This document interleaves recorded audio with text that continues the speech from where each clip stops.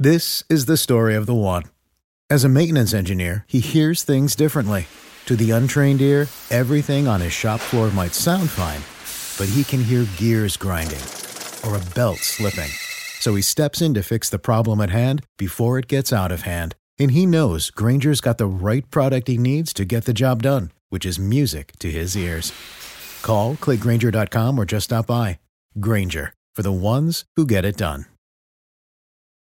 When you need mealtime inspiration, it's worth shopping Kroger, where you'll find over 30,000 mouth-watering choices that excite your inner foodie. And no matter what tasty choice you make, you'll enjoy our everyday low prices, plus extra ways to save, like digital coupons worth over $600 each week. You can also save up to $1 off per gallon at the pump with fuel points. More savings and more inspiring flavors make shopping Kroger worth it every time. Kroger, fresh for everyone. Fuel restrictions apply.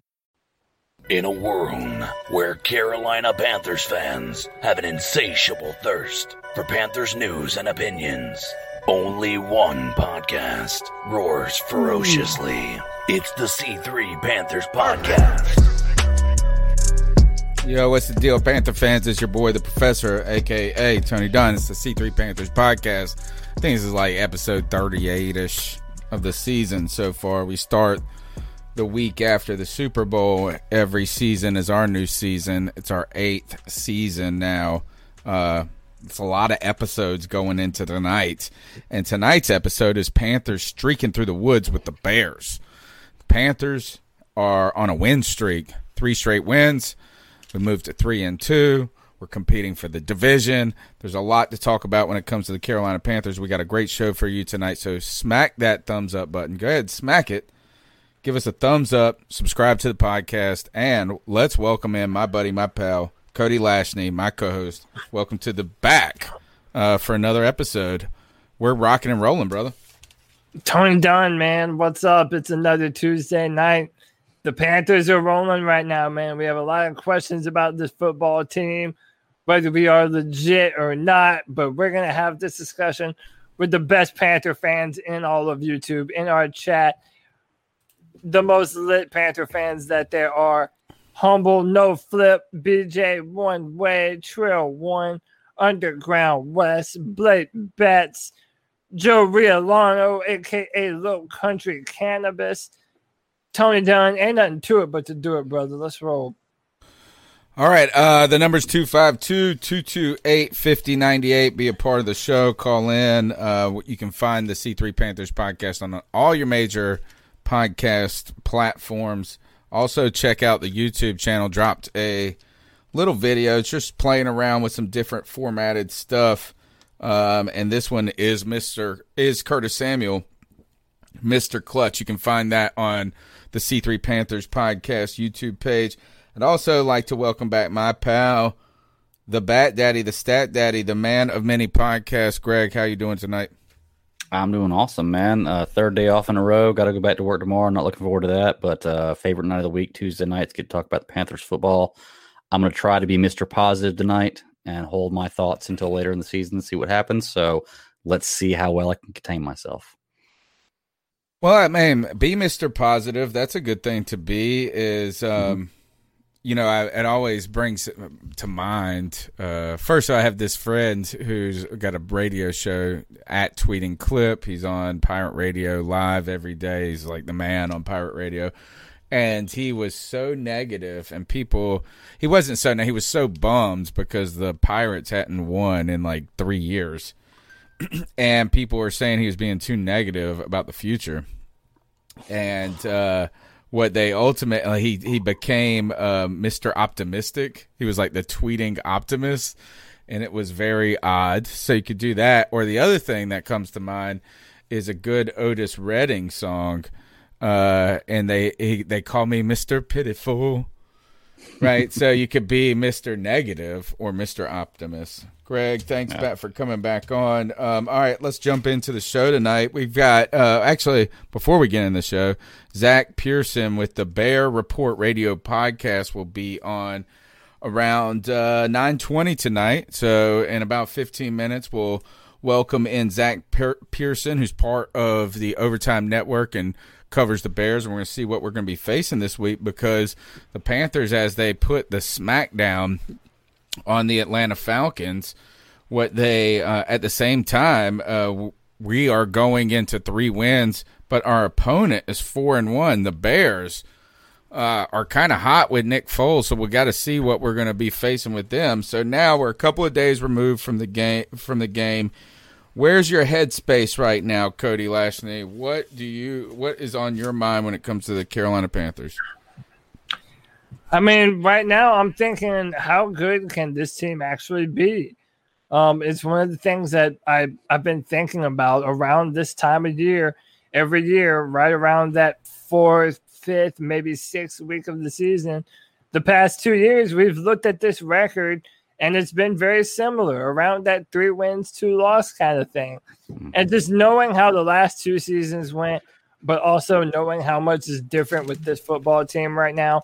Brand new quarterback, brand new set of coaches, receivers that are playing like they haven't in a very long time, but also a very young defense filled with potential, but also with a bunch of young players that we're having to lean on.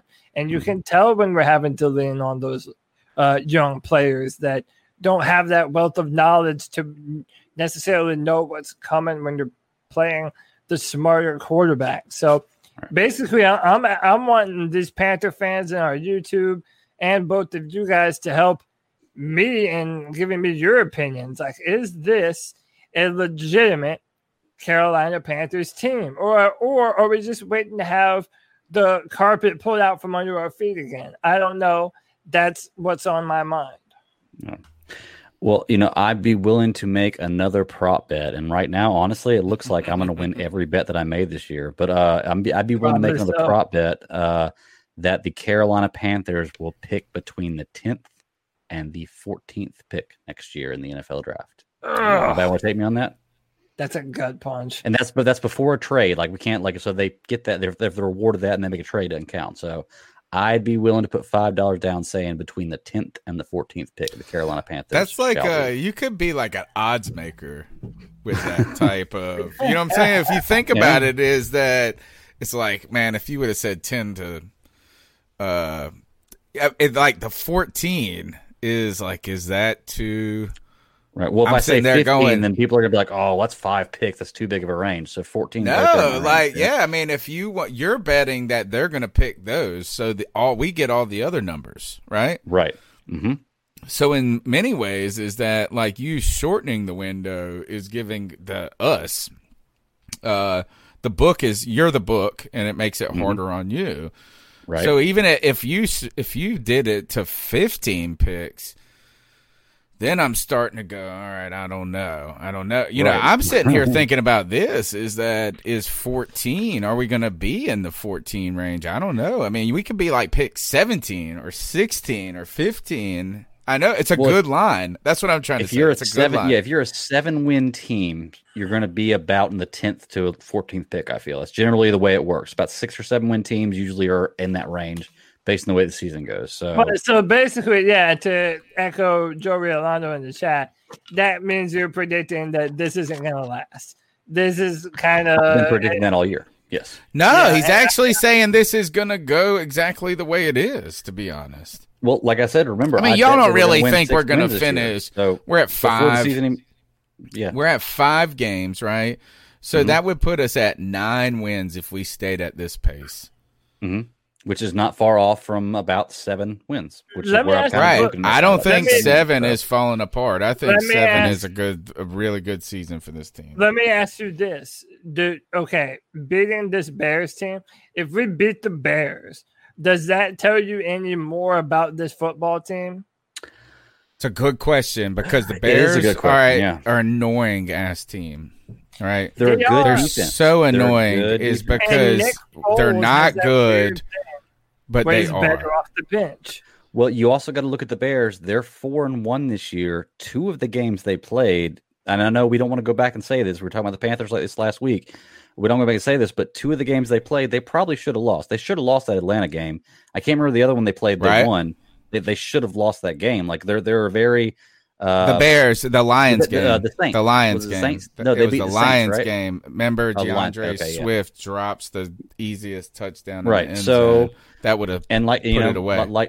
like Cody says, the nuts and knuckles comment, like, you know, it's great, but you do got to take that in consideration. So they're 4-1, but are they really Are they really a top, like a second place team in the NFL right now? Yeah, they're not No, like my a question. scary 4-1 team, but Right. at the same time, they are 4-1. Mhm. Nick Foles has made them better. Foles is a streaky quarterback. Like, he's not great, man, but when he starts feeling it, he's feeling it. And he's to so be good honest, coming off he's the bench. feeling it right now. Yeah. He did pretty well in the Atlanta game. He did very They well. should have lost that Atlanta game.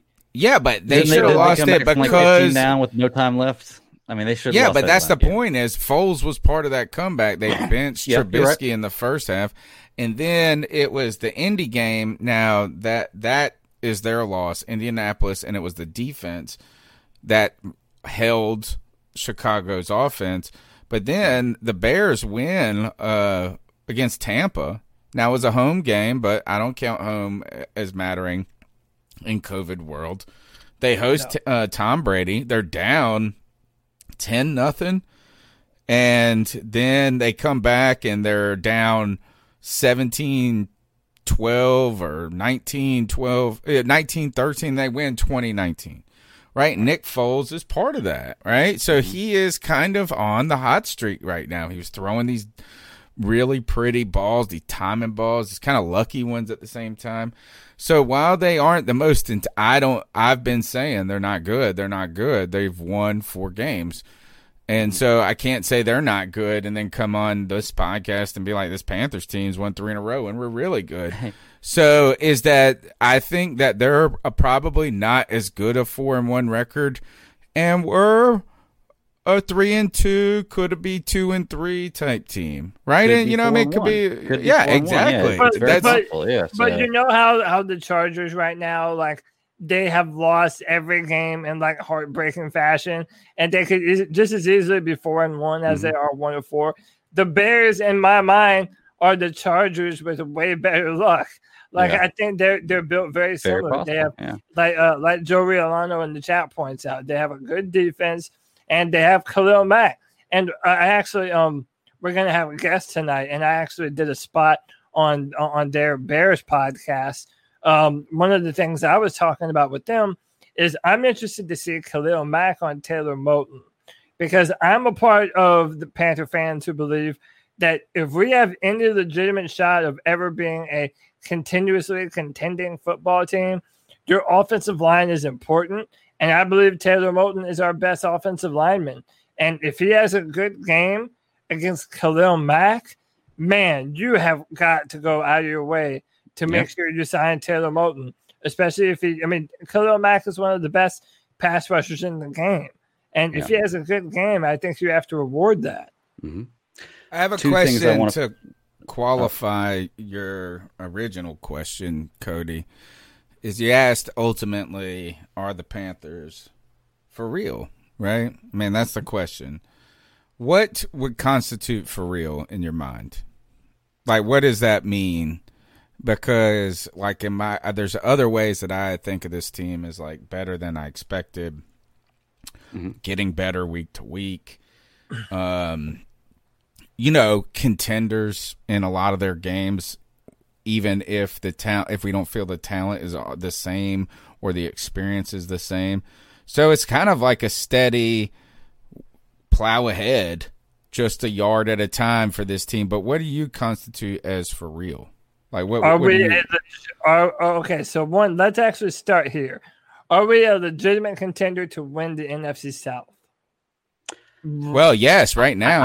I don't think so, but we're Why? at the quarter Did you mark. see the New Orleans Saints? They suck. You're Drew right, Brees because I is- predict they're going to fall apart. But where they're at right now, they are definitely a contender. We're tied for first place in the NFC South. Well, we're actually half a game back in the first place for the NFC My South. only So- thing with New Orleans is they're one really bad night away from putting Jameis Winston in. And say what you want about Jameis, he has a Man, they're live gonna put arm. in Taysom Hill.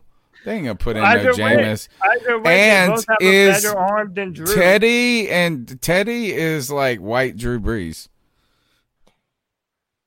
No. Black Drew Brees. Sorry.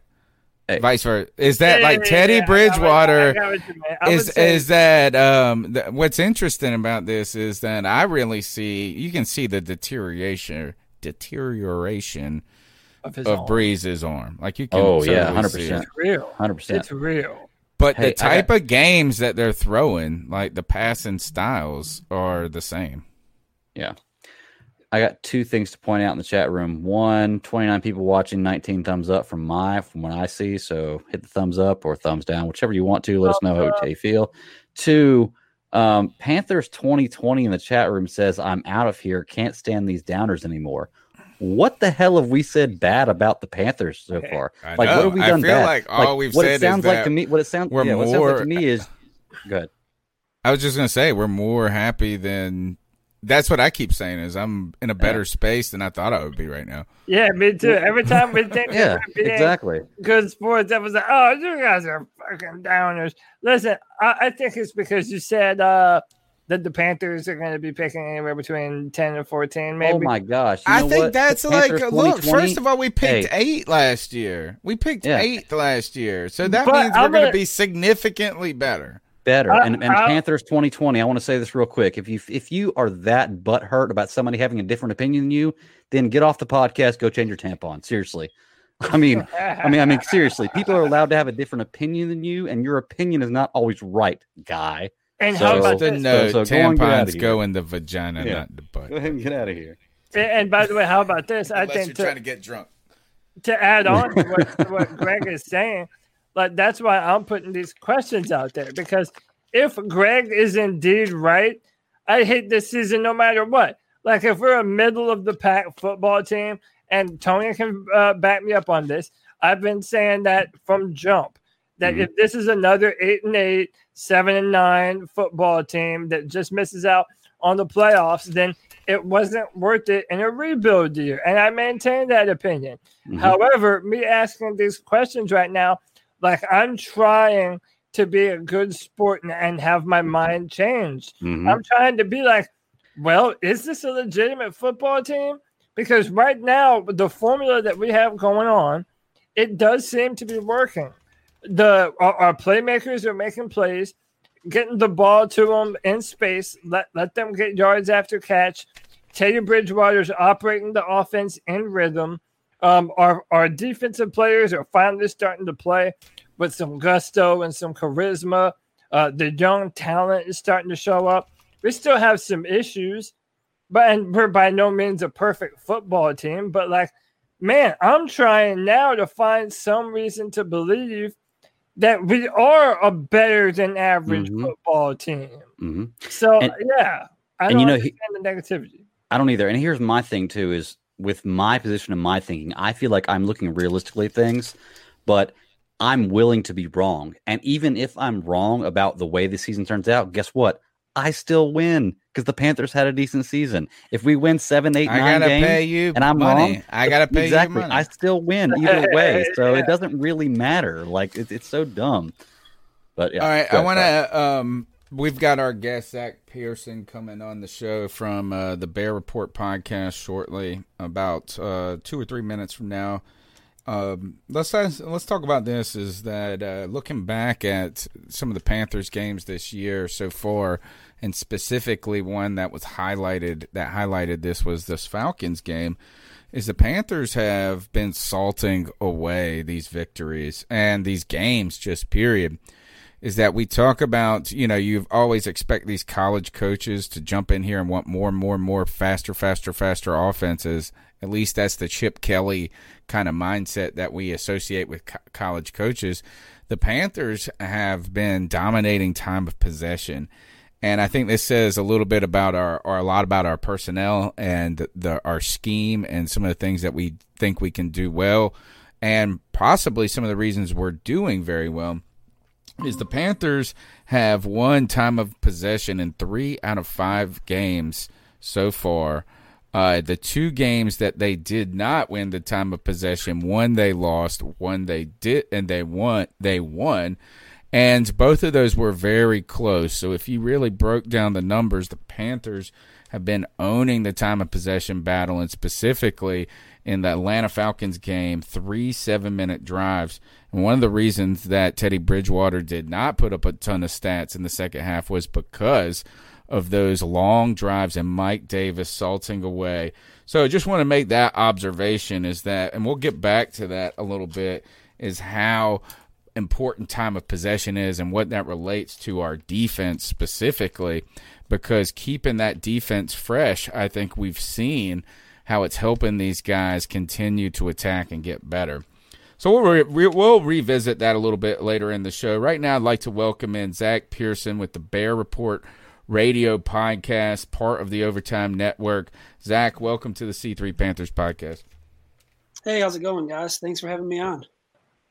Yeah, glad to have you on. And the Panthers will be, or we're hosting the Bears this week, right? It's a home game for us. Is that right? Yeah, the Bears are on the road this week. Yep. Yeah. So the 3-2 Panthers, coming off of 3 straight wins, will be hosting the Bears, who are 4-1 currently. And despite my efforts to say that they're the best bad team or a bad best team, I don't know how I've been saying it for the last 4 weeks. I've doubted, I've hated, and at the same time they keep winning. So tell me what's going on with these Bears and why they're actually good right now. Or how yeah, man. New season, pretty much same story. Defense carrying them. Offense is kind of going along with the flow. I mean, it's pretty much been their defense in a couple crazy, fourth quarter, second half comebacks. They came back and from double digits against Detroit in week 1. That was when Mitchell Trubisky was a starter. They came back or held off a Giants team, came back against Atlanta in week 3 with Nick Foles. And then, just pretty much outplayed the Buccaneers last week. I mean, they started off slow, and then the defense ramped up the pressure. Tom Brady looked like he wanted nothing to do with Khalil Mack by the time that game was done. And, that was probably their best performance as a whole. But, it's just, you ask any Bears fan, it's been the same thing every year. Defense is really good and still trying to find a quarterback after all these years to run an offense. How is Nick Foles coming in there? Is that this guy, I don't know what to think of him, is he can't win the starting job wherever he goes. He makes lots of money in the process, but every time he comes in the game, the teams get better. How much better is the offense with Nick Foles right now? Yeah, I mean, it's still a little early to kind of fully see that. This was actually his 4th day of practice as the starter because they had that short week last week. So it's tough to say early on. Mitchell Trubisky wasn't playing awful. He just wasn't doing enough to keep the job. And I think, the Bears, when they acquired Foles, I think this weird COVID offseason with no practices at all until end of July actually hurt Foles the most. But I said, if you go into this season, you're better off having Mitch Trubisky be your starter and being able to go to Nick Foles in the middle of the year than the other way around. I think that was the best way to handle it. Now, everyone expects the offense to run a lot smoother because Foles does have more experience in this offense. However, against the Colts, they looked really bad. And then, against the Buccaneers, he was pretty much what he is. He's a streaky quarterback. I mean, he's going to be bad for times. He's going to be really good for times. So you kind of have to live and die with how he plays. Yeah. Zach, well, go ahead, Greg. I'll let you go, and then I'll go after you. Okay, well, I was going to say, adding on to that, I once described Sam Bradford as the stripper of quarterbacks, which basically he's going to show you everything you want, and as soon as you get your money, you're going to be disappointed. I feel like it's a very strange situation in Chicago because I feel like you have 2 of those in Chicago with Nick Foles and Mitch Trubisky. So as a Bears fan, who would you, if you had to pick one right now to get a lap dance from? Who would you pick? Who are you getting the lap dance from? Nick Foles or Mitch Trubisky? For the rest of the year, if the Bears want to be a contender and a legit threat in the NFC, it would have to be Foles. I mean, I just think, you have to go with the veteran that's shown. I mean, he's won a Super Bowl. He's been a Super Bowl MVP. He's also been pretty bad at times as well. So I would rather take that experience. Mitch Trubisky is just still you're just waiting for him, that potential to come out. He's a North Carolina quarterback. What were y'all thinking? North Carolina I know. quarterback. know, He looks good in a football He's not a uniform. point That's guard. what my He's a North friend Carolina always said. quarterback. Exactly. Is that yeah. you know, gotta it's be funny. careful about those guys. They look good in the outfit. Yeah. Blake Strippers Bortles of was the NFL. another one Yep. of those. Is they Yep. they check all the boxes. Yeah, But- and I watched a lot of UNC games, and Larry Fedora's offense was not very good either. So it's like Right. it was kind of just like, what are they doing? But it's funny you bring that up with the North Carolina thing because like I'll tweet out sometimes on Saturdays when I'm watching a bunch of games, and everyone loves talking about Trevor Lawrence and Justin Fields and Trey Lance, rightfully so, great guys. But like looking ahead to 2022, I'm like, man, this kid Sam Howell he looks legit, and everyone's like, nope, we're not drafting another North Carolina quarterback. I'm like, yeah, but I mean, you look at it, it's different offense, different system. Yeah. But Bears fans just have bad PTSD. And Zach, Yeah. if I may jump in here, I work for drafttech.com. So part of what I do a little bit is analyzing college quarterbacks. Also, the real difference is by that point, Sam Howell will have had 3 years at UNC as opposed to only one mediocre year from Mitch Trubisky. And he was on the team the previous 2 years, couldn't win the starting job, even when they went to the ACC championship in 2015. So very different. You can't ever judge a player based on the helmet. It's a rule. You don't do it. But to kind of piggyback off of that into my question, we've been doing this thing, having gone from Cam Newton to Teddy Bridgewater. We're wondering, do we have a franchise quarterback? Right now, the numbers for Teddy are really good. The touchdowns aren't very high, but he operates this offense to effectiveness and in rhythm. He does what he needs to do, and he takes care of the football. That is a recipe to win football games.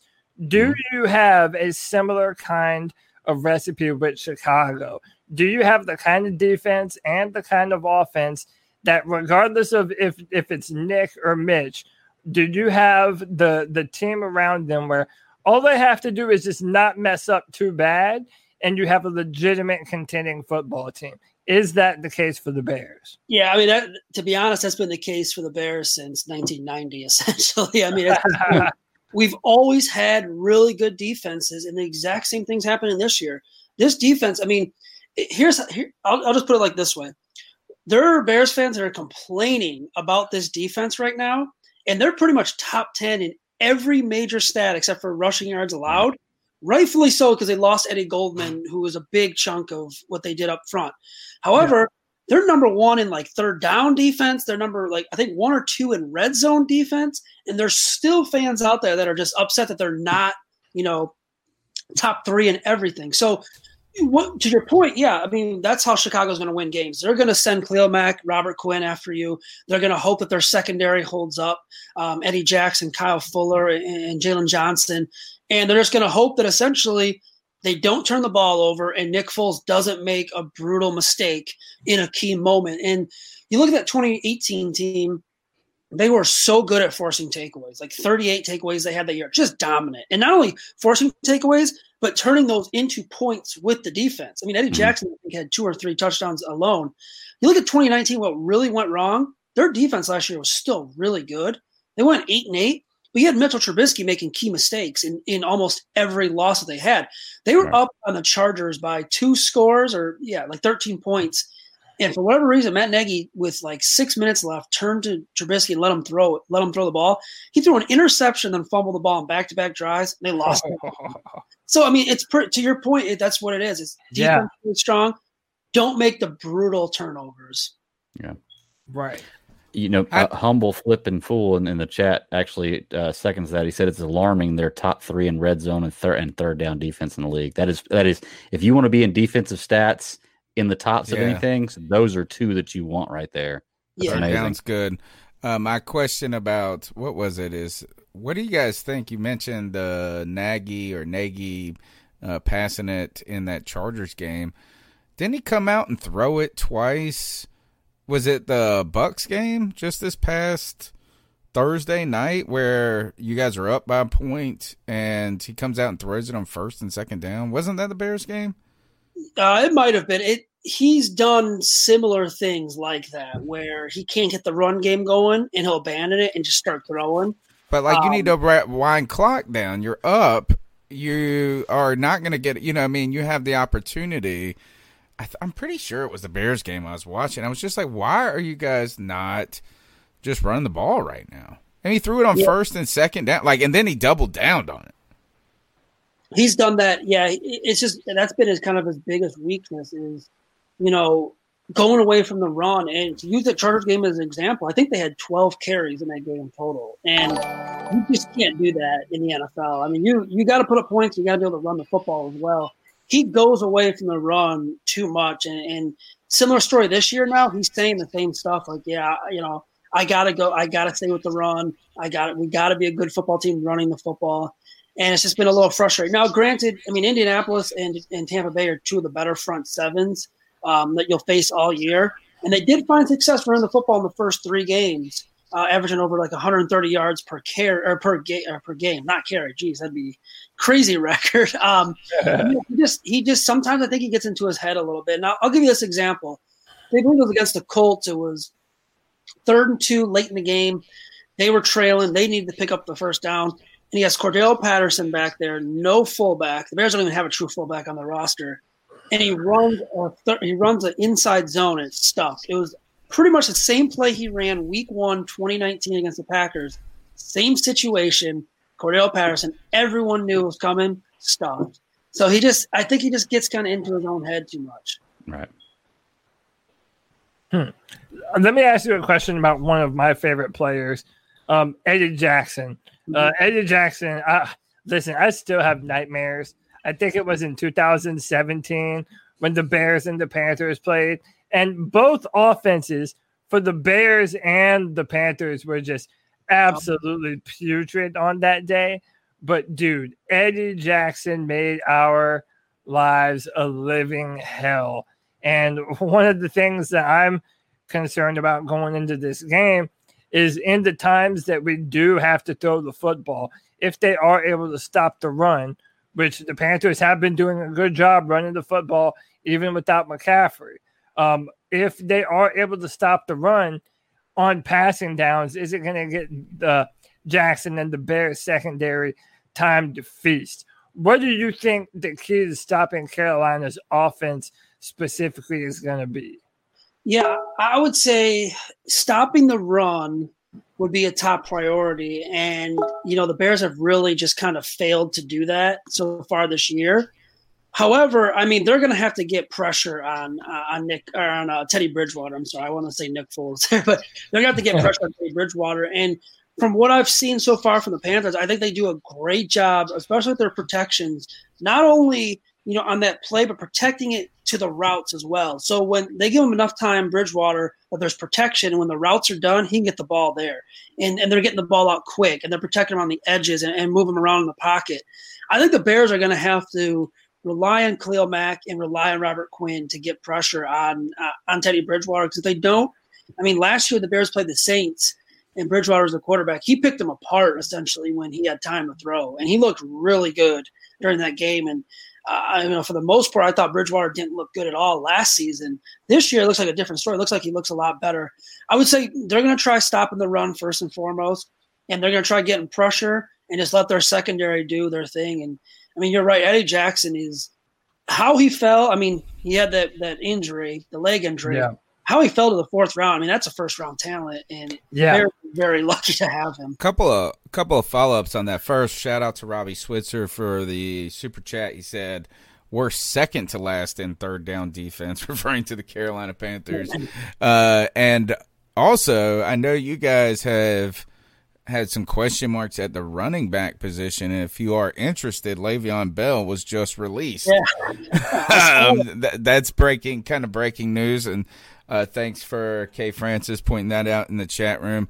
And while we're on the defensive side of the ball, talk about Jalen Johnson, who some people are saying is a defensive rookie of the year candidate, and we believe we have one on our hands with Jeremy Chin. So tell us a little about Jalen Johnson. Yeah, Jalen is just – I mean, they always say that the game takes a little bit to slow down for rookies. There's some exceptions to that. You look at like Patrick Mahomes. I don't think the game it didn't take long for it to slow down from him.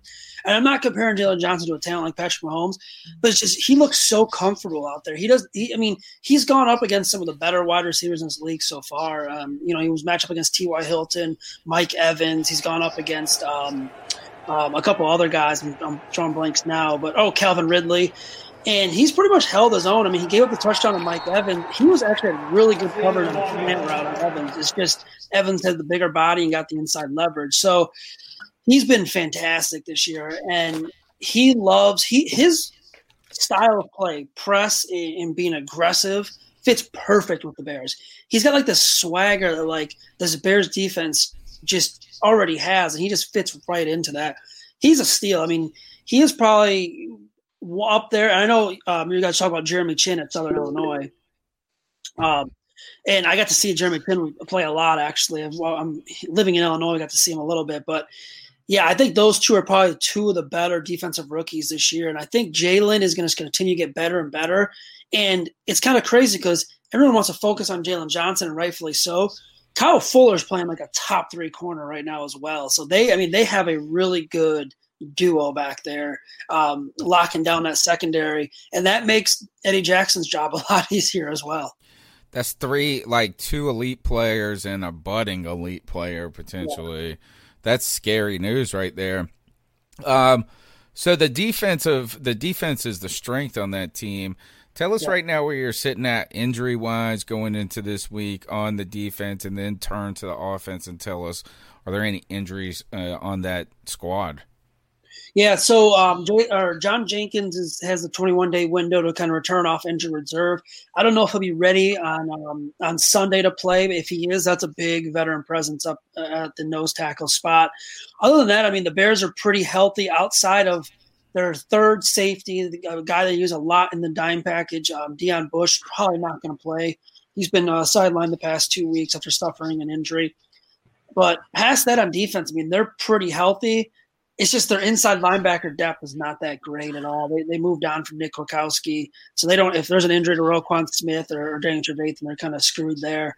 On offense, they lost a big piece of their offensive line. James Daniels is going to be done for the rest of the year after tearing his pectoral muscle, and he's been probably their most consistent lineman since he entered the league a couple of years back. He's only missed, prior to Thursday's game, he missed 1 snap his entire career, and he started every game, and it was because he had to tie his shoe on the sideline or something crazy like that. That'd be the area if you're looking for, like, is there an injury that can really impact? I mean, you talk – Christian McCaffrey is an unbelievable player, and obviously that's a huge loss for the Panthers. So if you're looking at a player like – it's not as big of an impact in that way, but one that can maybe change the game as well, I'd say James Daniels, just because of how consistent he was. Other than that, I mean, they're pretty healthy on offense. You know, Tariq Cohen's on injured reserve. He got hurt a couple weeks ago. But other than that, they're pretty healthy. What are your disappointments with this team? I won't say disappointments. What are your concerns with this team right now? Offense, just not being able to score enough points. I mean, you got a defense that's holding teams to 20 points per game. In this day and age of the NFL, that should be good enough to win a lot of games. Their offense just is really struggling right now. And I tell Bears fans, I was asked this the other day, I'd give Nick Foles probably a couple more games. If it looks the same, I think there's a big problem with the offense and the scheme. However, you know, he's only had these 2 games so far to start. So if the offense doesn't get better and it's going to start by running the football and taking the pressure off Foles, they're going to be in trouble. And you said at the beginning of the show, they're kind of the best bad 4-1 team. If they want to be considered legit threats, they're going to have to get that offense going. Should they extend Allen Robinson? Yes, they should have extended Allen Robinson in June or July. Okay. It's really mind-boggling that they can't. I mean, I get extending Tariq Cohen. He's kind of earned it, but you know, it's crazy how they just haven't extended Allen Robinson. And there's kind of a joke going around today. The Cubs here have their own TV network, and it took them forever to get it to the majority of the Chicago users. And they just signed a deal with the Bears today to like rebroadcast games and shows. And the joke was they got the Bears got a deal done with the Cubs before they got a deal done with their own. Oh God. I was gonna point out this about Allen Robinson. I was a giant fan of him coming out of college, and I wanted the Panthers to draft Allen Robinson. Instead, we, in our infinite wisdom, decided to pick Kelvin Benjamin, who does not play in the NFL anymore. And Allen Robinson, I think, he was a second-round guy, first-round talent. But one of the reasons, this fun fact about Allen Robinson in high school, he only played like 1 year of football or something like that. It's 2 years of football. He had to skip a whole season. I think it was his junior year, because he grew 6 inches in 6 weeks, and he had to skip a season because of growing pains, like his body, and like he had not even played that much football. Is my point? Is like he had only played like 1 season in high school, 2 seasons in college, if even that, and then he's in the NFL. He's a stud, dude. Yeah, he's really good, and I mean, I can speak for this off the field. He's just an awesome dude. He does so much around this city. He's one of the nicest guys to talk to all the time. And he deserves to be extended. And he's expressed it, man. He said, like, I really want to play in Chicago. I really want to be here for the rest of my career. And I look at it this way, man. He played at Penn State with Christian Hackenberg. He played in Jacksonville with Blake Bortles. He's played in Chicago with Mitch Trubisky and now Nick Foles. Oh. He had a decent quarterback. The numbers he would be putting up it's wild, man. It's wild what he does with poor quarterback play. Crazy, man. Yeah. All right. Any final questions for him, Cody? Any final questions? Do you last one? Do you anticipate we're going to see Khalil Mack lined up on the right side of our offensive line? And the reason I ask is because I feel our best lineman, Taylor Moton, right tackle, deserves to be paid, and probably should have already been paid considering how much tackles go for in today's NFL. So I think a really good litmus test on what Taylor Moton's future should be is obviously if it goes up against one of the better, if not the best, edge player in all of football. So how are you intending to use Khalil Mack? Will he mainly be on one side or the other? And, just tell me how they've been deploying Khalil. I think you'll see him on both sides. They like to kind of flip him around a little bit. The other thing, you'll see him in coverage as well, more than you expect to. There'll be times where he'll drop back in coverage on obvious pass rush situations, and it's like, what are they doing with him back there? But most of the time, you'll see him probably lined up on the right side. They'll flip him over to the left as well. I'd actually extend this a little further. If you think you're going to see Robert Quinn a lot on Sunday in terms of snaps and everything, I think you'll be surprised how little they use him. I think his snap count's just over 52%, 53%. They like to rotate a lot of guys in there. So what's happening there, man? Because you are the second Bears fan today to really hammer home this notion that they are like almost an absurd number of times dropping him into coverage. Is that like a weird, like what's going on there? Is he playing with some kind of injury that maybe isn't being reported? What's with that? He's always on the injury report for his knee, but it's never anything serious. I just think it's just a scheme and the looks that offenses give them for whatever reason. And I think Chuck Pagano knows he can get pressure with Akeem Hicks and pressure with Quinn and Roy Robertson Harris and Bilal Nichols, and maybe, we just try to save Mac a little bit. I don't know. I can't really, to be honest, it is weird to me to see him on a third down drop back in coverage. It doesn't happen, 10, 15 times a game. I'd say it happens a little, maybe 2-3 times a game. But when it does happen, it's a little worrisome. And I just think it's their whatever packages they're in. They've been using a lot of dime package this year, mainly because Danny Trevathan has really struggled in coverage. So they'll get him off the field, they'll bring in Deion Bush, and they'll kind of go like a zone look and maybe have Mac drop back. I just think it's just giving offenses different looks because let's say this, you're an offensive coordinator, you see Khalil Mack out there, you're guessing he's probably going to rush the quarterback. And I think Chuck Pagano's probably trying to fool them, kind of into maybe baiting him in. Maybe he can get a cheap interception or something like that. Yeah, I lied. Last question: Is Matt Nagy's job on the line if the Bears miss the playoffs this year? I don't think so. I think he'll get another year, and I think he'll get another year just because he'll get his quarterback. I think he's going to have his choice of what quarterback he wants. I like that. I you think got to give him 2 years then. Right. Yeah. So I think we'll get at least one. Zach, I got one more question for you. It's kind of a betting question here. Looking at the Bears defense, and the Panthers offense, who have scored close to 30 points almost every game we played this year. It's been a decent looking offense as far as scoring points. Yep. I'm setting the bat line at 43. This is my own line. Over under, you taking on the game? Ooh, 43. Man, actually, if you want to be dead serious here, I think whoever wins the game is going to be 23-20. Okay. So that way it'd be a push. If you put it 43 and a half, I'd take the under. Good line there. Okay. The real line is 44 and a half, by the way. And I didn't look at the over under. And the Panthers, how about this? This is according to mybookie.ag. The Panthers are 2.5-point favorites, 44.5 over under. I find that a little home field event. That's home field event. That's all it is. Yeah, that's the 3-point home field. So essentially, there's no home field in COVID world. That doesn't make any sense. You know what's actually kind of travel. An interesting thought here is this will be the first game the Bears have played with fans in the stands all year. All of their opponents have fans in the stands. I don't know what the capacity is in North Carolina, but I know it will be the first. They can have like 7,000 fans. Are we playing with fans in the stands this year? We did more than Atlanta had. The last game. How many is it, Cody? CK?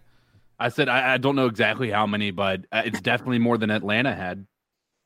Yeah, and that's on a regular Sunday. Yeah. Okay. All right. Zach, the Bear Report Radio podcast. Excuse me, Bear Report Radio podcast. When you guys, when can they find your show and how? Usually we put it out on Wednesdays. You can find it on the Overtime Media Network. You can find us on Twitter at Bear Report, and you can read the website on bearreport.com. And pretty much it. Man, thanks so much for your time. And good luck this Sunday, but not enough luck to win. Thanks, guys. I appreciate it. Take it easy. All right, man. That's Zach Pearson with the Bear Report Radio podcast, bringing us a little preview of what the Bears are looking like. Sounds like a defensively sound team with a inconsistent offense. The story, anyways, of the Chicago Bears, they got to be getting tired of that storyline. Now, I'd like to welcome in our next guest, also member of the podcast, CK Codizzle. What's up, my man? Nice to see you. What's up, buddy? Hey, how's it going? Hey, I'm going to need you guys to just rewind and let's redo the show from the beginning. We're going to start over. In a world. From the top. Here we go. The audio's not working. The stream's not working. Oh, Tony's pissed. No, everything's working. All right. How you doing, man? Doing good. Just having a blast, working, and then streaming, and then coming here and hanging out with you guys. Well, CK, just be prepared. We've already been accused once in the chat room of being haters and downers. So I don't think it's actually been very happy. I found out. I asked Panthers guide FSU. I said, "What would it require?" I mean, I want to know this. Like, what does my excitement level need to be at? Does it need to be at 10-6 to be like? I'm just saying this is. Am I excited? We beat Atlanta for the first time since 2014. Certainly, I guess I'm excited. Yeah, right at their place, the first time since 2017. But I'd also like to remind they're 0-5. So it's not like I felt like they have been so bad. I hate the Falcons. I'm never going to feel bad for them, but they were getting to the point where you're like, God, these poor But here's fellas. the part, and I know it's a little just to kind of play the other side of this, and I did a little bit on Sunday as well. I mean, they were playing some tough opponents, and they played the Bears, they played somebody else who's undefeated, but nonetheless played some people that are. They've played the Packers. They've played the Bears. Bears aren't undefeated. Excuse me. Yeah, for a 4-1, but still. Yeah. Packers are. They're Yeah, not. but all Yeah, of that- it's not been like they're not the worst. I mean, they're not the worst team, but they're also 0-5. I'll go back a little bit even further because you have the Chargers who handled themselves pretty well against the Chiefs. You have them who handled themselves pretty well against the Saints, and honestly, if Shoulda it weren't for won. some key injuries, Shoulda won, they would have yeah. won that. And then you go back to even the our almost win, possible win against the Raiders, and who just knocked off the Chiefs, and in a pretty dominating fashion. I feel like I am as very excited in this is that we're playing with house money. Right. Is that like anything? First of all, right now, if we don't win a single game from now on, yes, will it be very disappointing and a rough whatever? We got like 11 games to go. Certainly it'll be rough. But to be honest, like that's not the worst possible scenario I forecast for this season. And I'm not saying that I even forecast them to be terrible. I just didn't. Like, I think it's unreasonable to expect people to be very good when there's not a lot of evidence that was there. Now, each week we're getting more and different data. And really, to be honest, is that this defense is getting better and playing probably better than they are. Mm-hmm. And Let's here's just the part be that honest about that. Is that do you Here's the really part- think our defense is that much better than than they've played at this point? Here's what I wanted to say, because I think that I'm not gonna sit here and defend anybody shit talking us saying we don't know anything about football. Right? We're all have been watching football for all of our lives and if not played it for a good portion of it. We know, right? But as Panthers fans, even when Cam was here, we would get frustrated with the media always talking, not giving us credit, not giving us our due. And you got to think about it. I mean, Panthers FSU has been 100% an optimist with this team since day from the one. beginning. Like, yes. From the beginning. Yeah, yes. And so when he's all in and he's got that frustration of people shitting on his team as well. So, I mean, I get the frustration.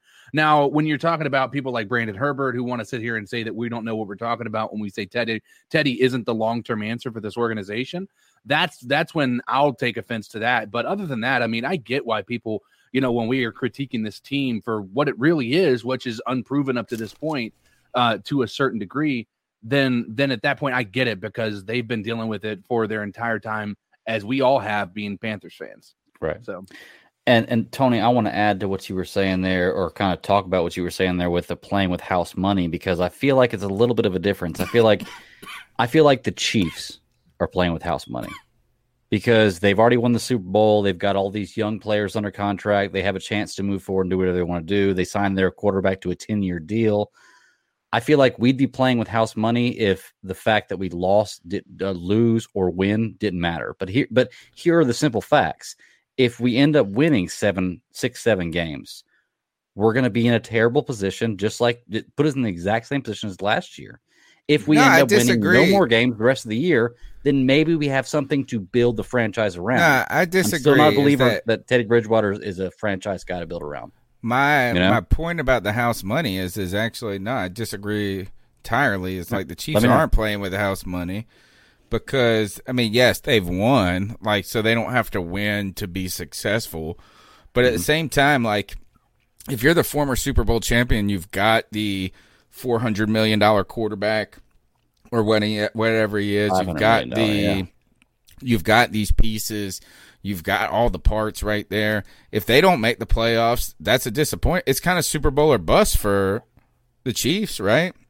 Well, if I was a Chiefs fan, that's how I would be. Is that if I was like in the Panthers universe after 2015, I get what you're saying. I didn't have like anything less than the playoffs in 2016 was a big disappointment. But if we make the playoffs, like that's like what? That's gonna be awesome. If we're right now, we're contending for the division. So it's like we don't really have anything to lose. We can go out there and play as hard as we can. If we lose, we can still take away some, not moral victories, but real improvements and some different things. So I like, I think it's like, it's kind of easy right now for me being a Panther fan because we've gotten enough wins to be like, this is not a tire fire. And so either way, like I'm feeling better than I did 10 weeks ago. Not 10 weeks ago, 10 games ago. You know what I'm saying? Like I almost feel like this is we've touched the bottom of the pool.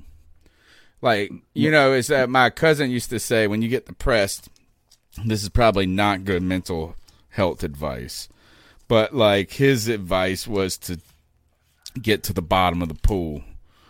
Like you got to touch the bottom, and then you're on the way back up from there. I feel like we've touched the bottom. Yeah. And I want to ask you, and this kind of relates to a question that Rock Rhymes here has in the chat. And he says, if you draft well enough, the draft position doesn't matter. To a certain extent, you're right. It doesn't.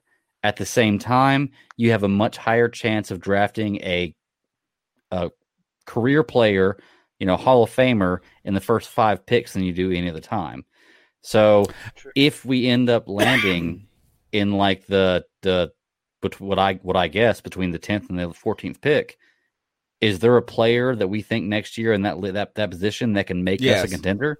Like can we move forward with a player in that position that will make us a contender for the Super Bowl? I think it's kind of as like your point is sound in some ways, which is that being in the top, I mean, obviously having early picks gives you more opportunity to get the better players. I mean, that makes sense. But at the same time, if you went through and looked at how many top 10 draft busts there were the history of the league, is like, it's really, I mean, we could have, the year that we drafted Luke Kuechly, the Joey Riolano, my boy, and myself wanted us to get Morris Claiborne. It was like Morris Claiborne, the top corner, He turned out being nothing. Not really. I mean, he was all right, but it was like he was dumb. He's notorious for having a 4 or something like that on the Wonderlic score. Like the Wonderlic test made fun of him. That was what it did. It laughed at him. I'm more jump in there. I got to go get a beer real quick. Well, I'm more on Greg's side about this than I am on yours, Tony, because I think that if you look at our draft, Cam Newton and Luke Kuechly came in those top 10 picks, did they not? Luke Kuechly was a 12, I think. No, Luke Kuechly I think he was 8, right? He was the 8th pick in the draft. I don't think so. I think more. Well, then, Morris Claiborne was 7. I'll look it up. Either way, I think that you want to draft the cornerstones of your team, draft them early. If you have some bad years, every good team right now that's competing, they have an early draft pick that they either win up to get. No, that's not every team. He was drafted 9th. 9th, okay. Every team has. That's not even that big of a. Yeah, I mean that's like that were drafted in the top 15. It's because you're drafted. I'm getting no. It is important. Even the Patriots don't have nothing but 32 picks. It's not like the 32nd pick all the time. I mean, yeah, they do draft well, but they do a lot of things well. They do free agency well. There's a lot that goes into it. Greg, I do take your point that, again, yeah, man, do draft franchise players in the top 15 picks. Players that ideally you're going to want to see wear a gold jacket one day. Now, does that mean they all will? Absolutely not. Not at all. But it does mean that there's, you want players that are going to change your football team, that are going to have a meaningful impact if they're not there. So, you have to have those kinds of players. But like Leonard I said, Fournette was drafted ahead of Christian McCaffrey. There are always busts, but how that's my point. That's my point. Is that overall the health of your organization is more not going to top 5 picks into being successful than 10 to 14. I need to see. I can almost guarantee you that more top 5 picks. I'd like to see that. That would be a great stat. Yeah, that would be a great stat. I want to look it up. Yeah. All right, let's do this. Can we go to the calls? Yeah, let's do it. All right. So what are your thoughts on catcalling? Yeah, it's pretty you shouldn't do that to somebody. And how did that make you feel? Very uncomfortable. So how do you think catcalling makes the person feel? It feels good, like... Who's that cat sitting in the back corner with his face buried in his notebook? Who's that kid that can use one?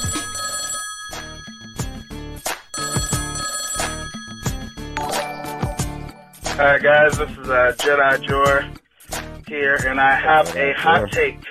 So let me Let me channel my inner Stephen A. Smith. All right. Mike Davis is everything that we wanted Cameron Artis Payne to be.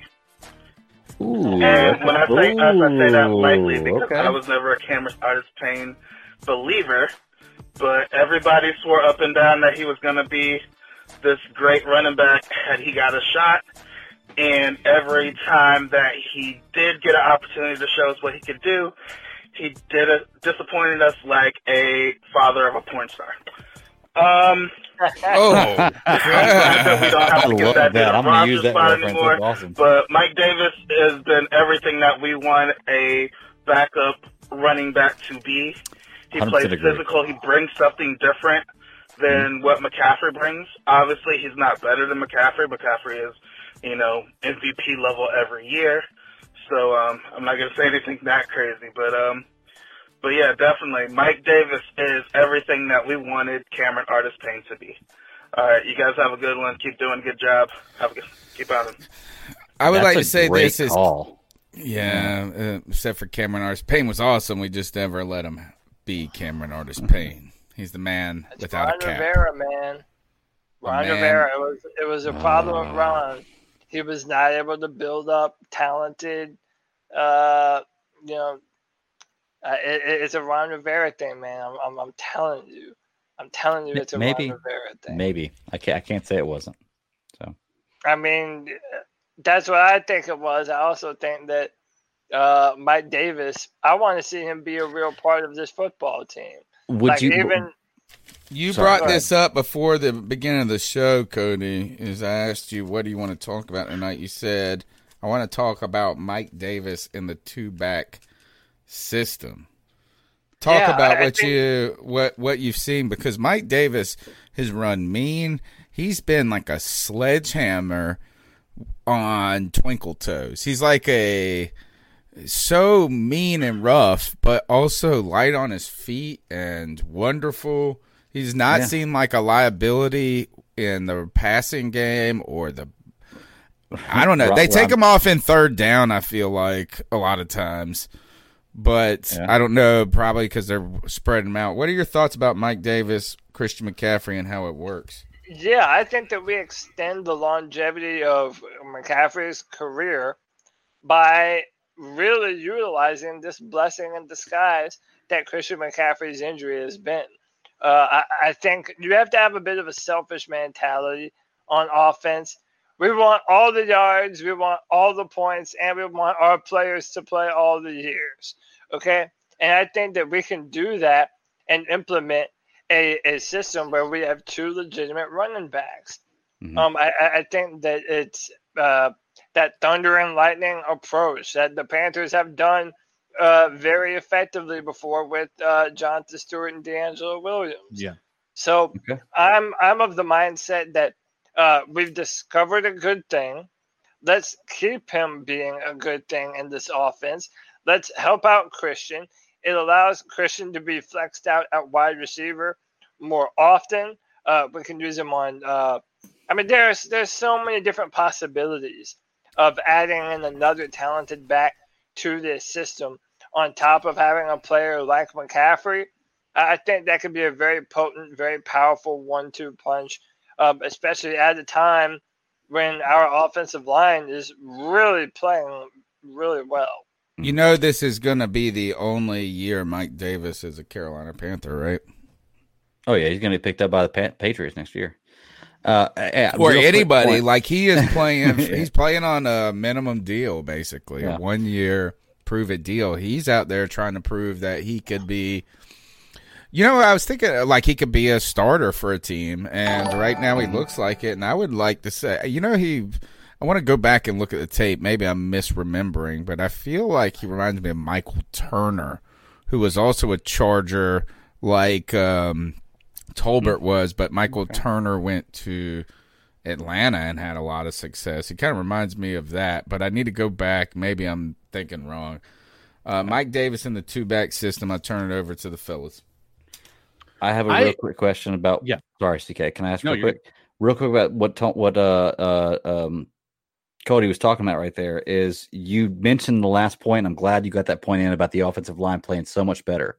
Do you think maybe I'm not trying to say that Ron Rivera was not a problem, but do you think that maybe the offensive line playing a lot better has to do with maybe the fact that Davis is getting a better chance and the fact that Christian McCaffrey is injured is giving him a bigger chance? I mean, had Christian McCaffrey been injured last year and Cameron Artis-Payne was our only running back, he would have gotten more of an opportunity. So I think the opportunities are coming not only because he's doing well, but because we don't have another option. And two, I wanted to ask you what you're saying right now. I agree with you. The Thunder and Lightning in the backfield is great. Do you want to have a Thunder and Lightning option when you just paid the running back the highest paid position in the NFL? Like, he's the highest paid running back in the NFL. Doesn't that mean you want him to be the guy who's taking the load and taking the bulk of things? You know, at the beginning of the year, we got mad Christian McCaffrey didn't get that one run.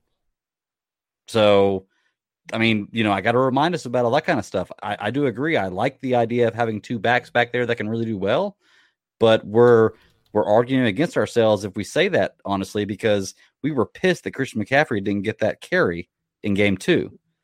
I think it's a situational football thing, though. Yeah. I don't necessarily think that it's wrong using other players. I think that when the game is on the line and you need a fourth down, give it to the guy that you paid to be the guy.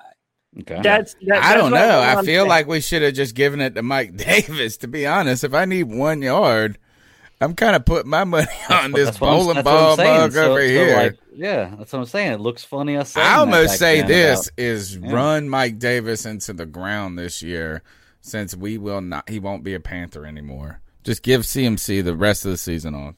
What if you have the 10th pick and you trade Christian McCaffrey down to the 2nd or 3rd and you keep Mike We're Davis? Not talking about any of that. Did you guys see this Derrick Henry stiff one?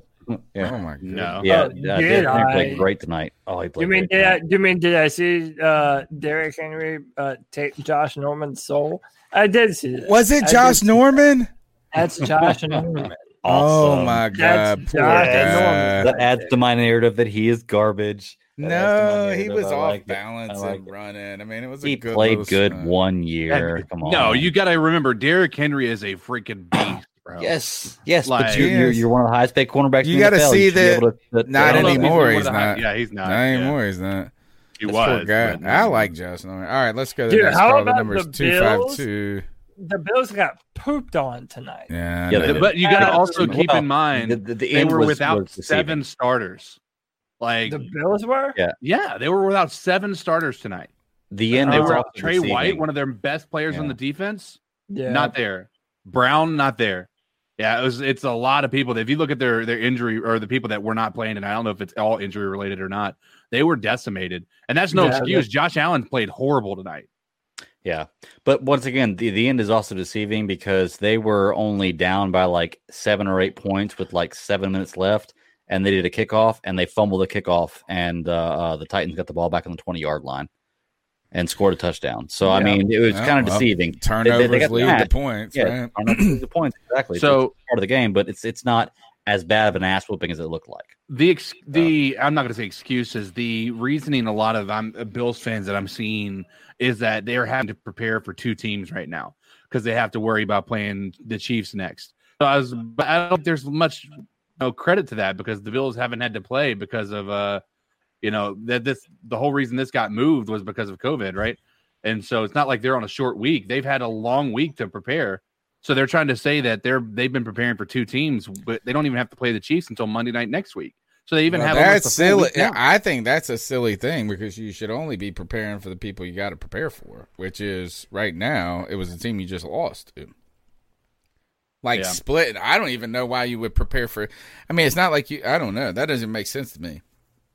Is that you got to prepare for the Titans, who were a playoff team last year, who have been good this year.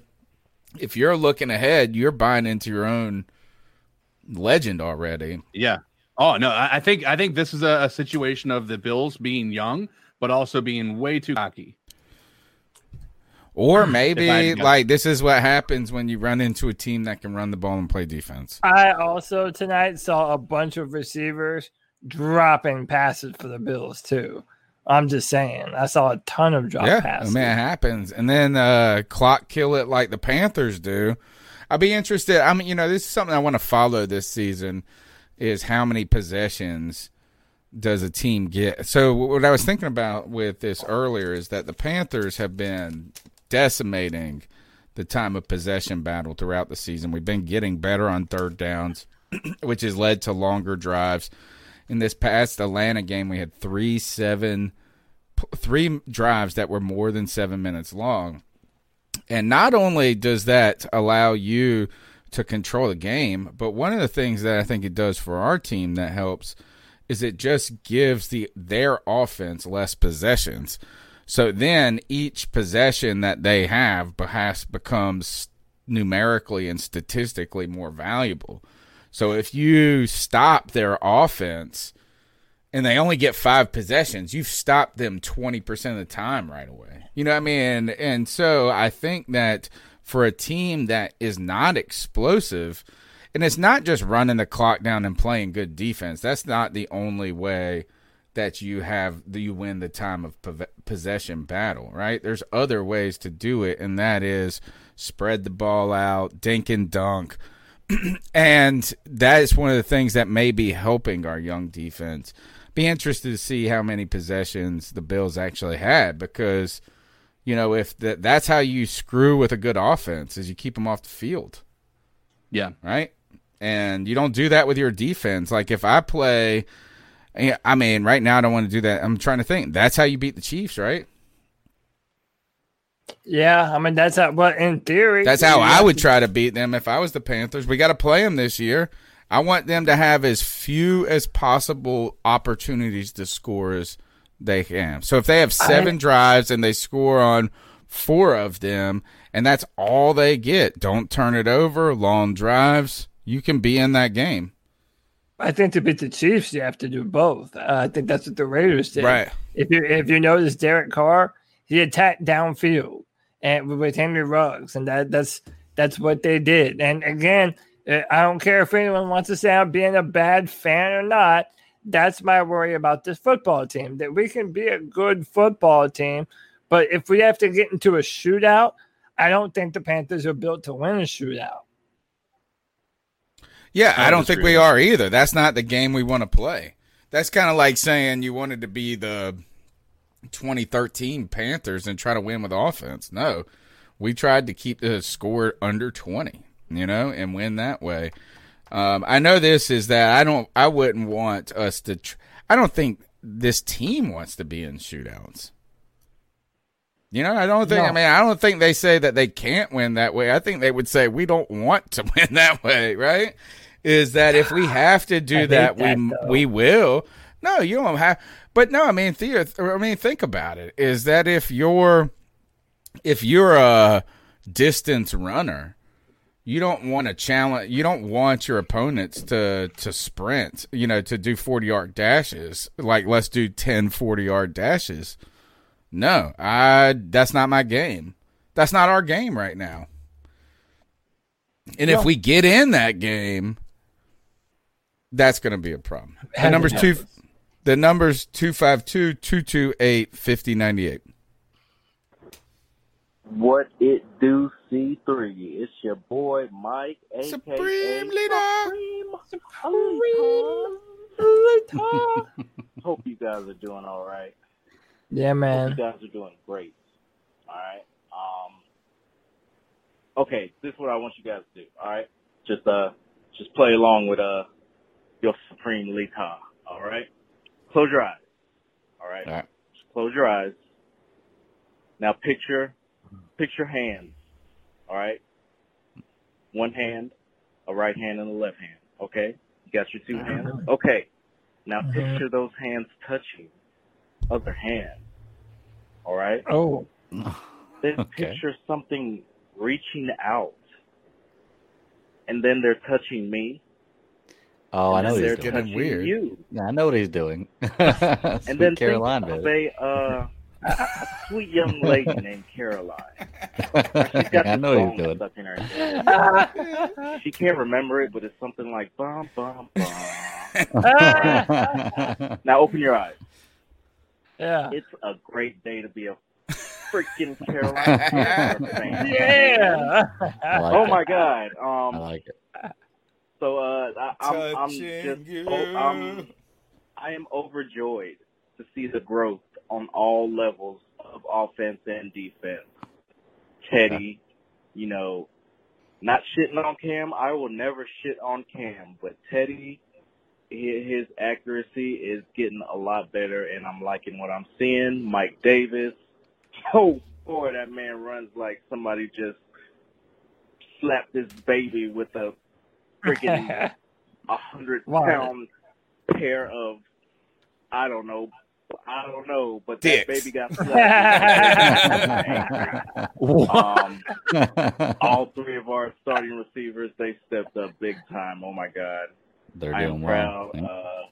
D-line still showing that roughness and toughness. Hate to see Burns get hurt, but hopefully he'll be back in another week. Linebacker, Shaq Thompson, he doing his thing. Jeremy Chin as well, still doing his thing. Whitehead, I am not sure about him anymore. God, I miss Luke. Secondary, way to go, Justin Burris. Way to go on that interception, buddy. I don't know who Matt Ryan was throwing to, but way to go. You could have fell on that fumble, but I'll cut you some slack, man. Scoop and score. I'm speechless, guys. We're 3-2. We're right in the hunt. Got the Bears coming up. They ain't shit, so I ain't worried about it.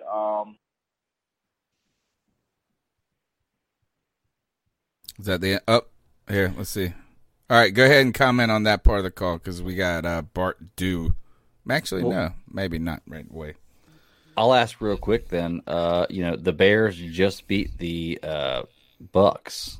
Yep. Last week on Thursday in 2019. The Bucks barely beat us. So barely beat us? They did. They were up like 28 or 21-0, and they ended up winning by like 4 points, I think. Did Chicago barely beat us? We haven't played Chicago yet. We played Chicago this weekend. Sorry, I was trying to make a pun on the word bear. B-E-A-R. Did they barely beat us? I did that twice to you now. Now that and the cheesy. I did that twice. Which, by the way, that episode is dropping again on Friday. It's a retro, but y'all check it out. So it makes me wonder, based on what everybody's saying and looking at the things in the future, I think we have a really good shot of beating the Bears. I think that maybe had the Bucks not gone up 21-0 or however much they went up on us in the first half to begin with, that we would have had a real shot at that game, and there's a very good chance we could beat the Bears. And you got to keep in mind, too, that game we were still trying to find our identity. I mean, and I feel like we're still trying to do that a little bit, but we've got something, and I think we're going to grab a hold of it, and I think this team is hopefully going to not let the taste of winning get in the way, you know what I mean? All right. Yeah, we've been in all the games so far. The most out of reach game was the Bucks game for us, and there was an opportunity to come back and tie. And I'd like to point out this is that while the Bears did pull that game out, there was some problems. First of all, the Bucks played pretty well to start that game. Vita Vea goes down. That hurt their pass rush a little bit, their ability to stop their run. I guess maybe it's just pass rush in general. The Bucks were really in command of that game for the vast majority of that game, and arguably just hadn't played as well as they could have, only scoring, 19 points by the end of the game. Oh, yeah. And the Bears did make kind of a last-minute thrust. And again, the Bears, and we were talking about with our guest, Zach Pearson, and I'm pretty sure it was this game, is that, you're down within the last 2 minutes of the game, and I think they passed the ball twice. I mean, Tom Brady got the football back with like a minute and 15 seconds left, and all they needed was a field goal. And really, Tom Brady shit the bed like in uncharacteristic the first time. He forgot. It's like the first time he's ever made a mistake, really. Yeah, I mean, think about that. What down it was. Yeah, I mean, he thought it was third down. And then being the douchebag he was, he didn't act like that's what happens in the press conference. Right. But so I won't say, look, is the Bears won the game. So I'm not trying to take anything away from them. But in some ways, three of the opponents they've played have also lost the game. The Lions dropped a touchdown pass at the end that would have, I mean, it was there. It was game over if he catches that ball. The Falcons were up like 1 billion points and then gave away shit the bed. And then Bucks also in some ways shit the bed in this game. So I'm not trying to take anything away from them, but yeah, we can beat them. Oh yeah, we can beat them right now. Yeah, I think that, I mean, like, we're favored right now, and I think that's part of the reason we're favored is the Bears have been winning games they shouldn't have won. And we've been winning games we should win and can win, I guess. And if we would have won that Oakland game, man. Or the Tampa Bay game. Either one. But like we'd be 4-1 right now. I agree. Yeah, it'd be crazy. Great storyline. It's already a great storyline. I think we're going to there's a very good chance we extend to 4 wins. And there's a very good chance I'm mailing you that $10 check or PayPaling you going straight to the charity. Later. Straight to the charity. Yep. Here's my question. Right now, the Bears. We can all agree that our offense is better than their offense, right? Yes. I would say yes. Now the biggest thing is the defenses. Now we got to keep in mind, we can say our offense is better than their offense all day, but it really boils down to how much better our offense is than their defense, and how much better their defense is than our offense. Because we can all agree that our defense. Good way of putting it. Great way. Yeah, that's really what it boils down to. Is if it's not defense to defense, it's defense to offense and offense to defense. Yeah, 100%. I mean, we like. Can our defense, the way I'm looking at it, the way I approach it is, it's almost like two sides of the same coin, right?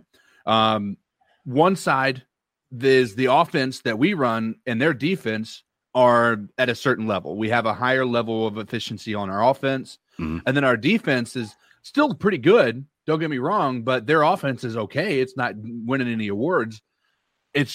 Do I think that? I'm just trying to put it into perspective that if our defense can stop them from scoring, their defense cannot stop us from scoring at least once, right? Right. Our defense can stop them because they're not running behind a tremendously talented, running back core. They're not bad, but they're not like superstar, or anything right now. I think their defense is better better than you give them credit for. Oh, I think they can stop our offense. Maybe I'm not saying they will, but I think they can. Well, the thing is, too, with this situation, it's always, when you got to look at it, defense is always more difficult. Even though you may have a fantastic defense, having a number one defense to me is like having a top 6, 7, 5, 8 offense, because defense is always reactionary. You don't know what's going to happen. You've got to play based on what happens and react and execute. Offense is different. Before the ball snapped what's going to happen. So having a top 6, 7, 8 offense is like having a top 3 defense. So, I mean, I'm a believer that defense wins championships, but defense is much harder to play because you're always playing the reactionary role. You beat this Bears defense is you Mike Davis them to death. Maybe. Yeah. You just maybe. Thud them. Mike Davis. You want to ruin a pass attack? Over the top. Yep. You want to ruin a pass rush? Is you just soften them. You make Eddie Jackson have to creep up in the box, this and that, and then all of a sudden, you know what I'm saying, is that if we can't run the ball effectively on Sunday, it's going to be a lot more difficult to beat a team that has those parts. We heard about the parts, and we know last year, wasn't it, Cody? Was it last year that you had Eddie Jackson at Defensive Rookie of the Year? No, or 2 years. Remember, we did a big thing about Eddie Jackson on this show and how good he was and stuff like this. And was it last year or the year before? Year before, because it was the Bears. It was when we faced the Bears, and they destroyed us. Well, with Cam. but neither of our offenses did shit that game. I will say this though. I think our chances depend on us being able to make those third downs third and manageable. So basically, short yardage. It needs to be 3rd and 7. And that means that long. It needs to be like 3rd and 5. What I mean is 3rd and 7 and less. Because anything after that, I mean, again, he can throw. I'm not saying he can't throw more than that, but I'm saying once you're getting into 3rd and 12, 3rd and 15, I just trust. I don't know if I trust yet. Again, this is a big test. The biggest test so far to our offensive line. How about that? Yeah, we've been giving our offensive line a ton of credit. I think this is a legitimate defense from their defensive line to the linebacking core to their backfield. I think we're really going to see what kind of offense we have, and if this kind of offense is able to beat a defense of that caliber. And 2, if things don't go our way, are we able to make the necessary adjustments to be able to combat this defense? And that would be another test for Matt Rule, because we haven't seen him do that yet. That was one of our big criticisms of Rivera, is that after halftime, we wouldn't make any adjustments. So that there's, we still have an opportunity to see that from Matt Rule. And I want to see what our offensive line does. We have an opportunity to show out. All right, let's keep plowing. Go ahead. Do we have word on Christian McCaffrey? Is he coming back this week? We'll find out tomorrow about injuries. Matt Rule in his press conference on Monday said that there were so many injuries, right? There's like so many that he wouldn't be able to speak on any of them until Wednesday. And that would be the earliest that they would be able to make a determination about Christian McCaffrey. The 2 things that came out of that, though, were, 1, he said that he did not have to come back this week to remain on IR. And 2, it didn't sound like they were in a hurry to bring him back. I wonder why. Right. All right. The number is 252-228-5098. Hey guys, it's Jason from Colorado calling. I'm good. I got a lot to say. I'm probably going to use up 2 messages, but I guess I'll start off. Do it, brother. We're here for you. Last week, I heard a lot of talk about stats and how stats don't lie, and that if you look at stats, that Kyle Allen is as good of a quarterback as Teddy Bridgewater. But then in the same breath, I hear all this talk about how Teddy's numbers are inflated because of yards after catch, and that in that way that the stats are lying. And I don't think it goes one way or the other, but I think that context is super important. And yes, I think that, as a student of history, that's what I studied in college, just like you, Tony. And context is everything. You can't take a single statistic and isolate it and say that this is what caused anything, because that causality can't be isolated like that. But very good. Do you think that the lack of a deep game means that we can't do it, or do you think that we're just pacing our offense? And I think that it's a good question right here. I think I've been thinking about this. That by playing to our strengths, we want to avoid getting into shootouts. And I think that the way that you avoid getting into a shootout is by winning the time of possession battle.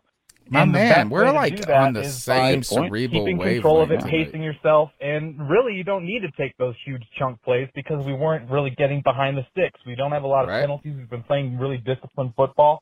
And so I think that shows that we have a game plan going into it.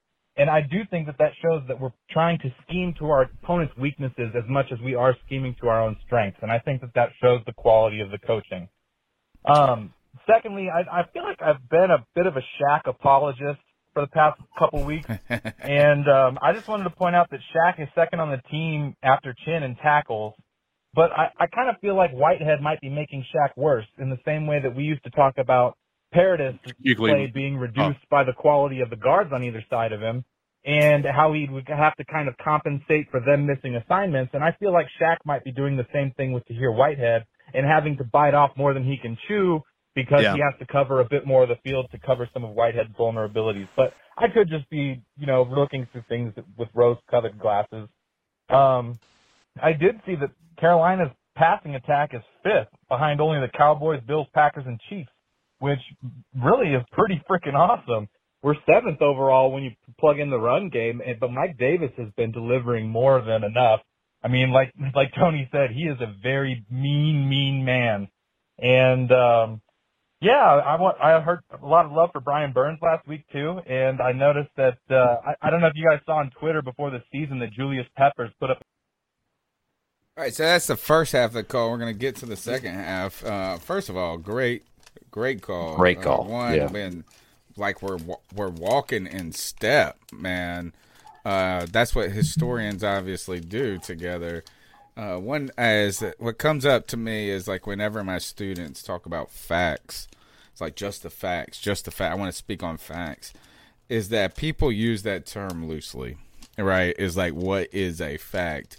There's actually a lot less facts than you think, right? Is that a lot of it is context, interpretation. Now, with statistics, the quote that comes to mind, and I forget who says it, but there's statistics, there's damn statistics, and there's lies, right? So we can pull numbers, right, out that prove almost any argument we want to make in some way. But and look at this, is that for someone who has been resistant to, I look at this offense and I don't see it as like a dynamic offense. Maybe that's not the right word. Dynamic, prolific is not the word. Is the word maybe I'm looking for. Is not. Is that the fact that we're in those conversations with Dallas, who has put up a bazillion points. Maybe it's because they had to. But like Green Bay, I don't feel like we're a top offense. I don't feel like we're a bad offense either. And I think I agree with a lot of it. Is that it's that we need this offense to do exactly what it's doing, not turn the ball over, move the ball down the field, and we need them to do even better about getting in the end zone. Yeah. Can I bring up one point? I did love that call. He raised a lot of great points. There was only one issue I had with that call, with him talking about the coaching this year and how great they're doing playing to the competition, because last year us and fans complained about Ron Rivera playing to the competition. So I guess if it goes your way, it's okay to do that, but playing to the competition is not the way you should coach a team to play. They should play 100% all the time. Maybe what I think. No, I don't. But why was it bad? Is that for Ron what he was Rivera, saying? Then? I thought he was saying is that we are adapting to the competition. You know, Ron Rivera had an attitude. I could be mistaken. So Ron Rivera had an attitude is we're going to win this way regardless of who we play. And if we can play the Chiefs, we can play this, we can play any team, and this is how we're going to win. And he was notoriously terrible there was zero adjust. The Panthers never made an adjustment. Right. And I don't know if it was him. Like, I've always wondered this. How do teams walk into the locker room in that 12 minutes that they're back there? You know what I'm saying? Because they have to walk back there. And then all these adjustments, Yeah, and then all of a sudden they come a big halftime speech or something like that. Like, where's the time to actually go over the game? Like, if it takes you all week to game plan, and then all of a sudden that game plan's not working, how do you adjust that game plan? Right. How do they do it? I don't understand it. But I could tell you this, is that after watching all those Ron Rivera teams, they rarely did anything different in the second half. You know what I'm saying? Like, it was just like more of the same. No, good call. Let's go to part 2. But yeah, Brian Burns, or Julius Peppers put a picture of Brian Burns up, and with the statement, he said the next one, and then Brian Burns puts up the goat emoji, and it was all in good fun. But it was nice to see that love being spread around, and it's nice to see Brian Burns really developing into a dominant pass rusher. And then another thing that was mentioned on the show last week is, like, when he got hurt, they were saying that he didn't get a concussion, but he had concussion symptoms, and I don't see how that can be possible. I mean, after taking a hit like that and exhibiting concussion symptoms, that must mean that you have a concussion. And I feel like I take that more seriously than most people, especially after seeing Luke's career shortened for whatever reasons, but concussions must have had something to do with it. And so I think that they really just ought to play it safe with him and give him time off, even if it means he doesn't play next week or even the week after. I mean, you can't take those things lightly. We're doing fine. I don't think losing Brian Burns sank our defense. But I certainly would rather have him stick around for 10, 12 more years than, force him out on the field and have him get hurt again. But I guess real quick interjection here. We're about 2 years outside of the concussion kind of scandal or whatever you would want to call it. 2 or 3 years outside of like Cam was getting hit in the head. They made the movie Concussion or whatever it was. What is it that they're all getting? CTE. Yeah, CTE stuff and all of this. And it was now there have been other issues that have infiltrated this NFL conversation.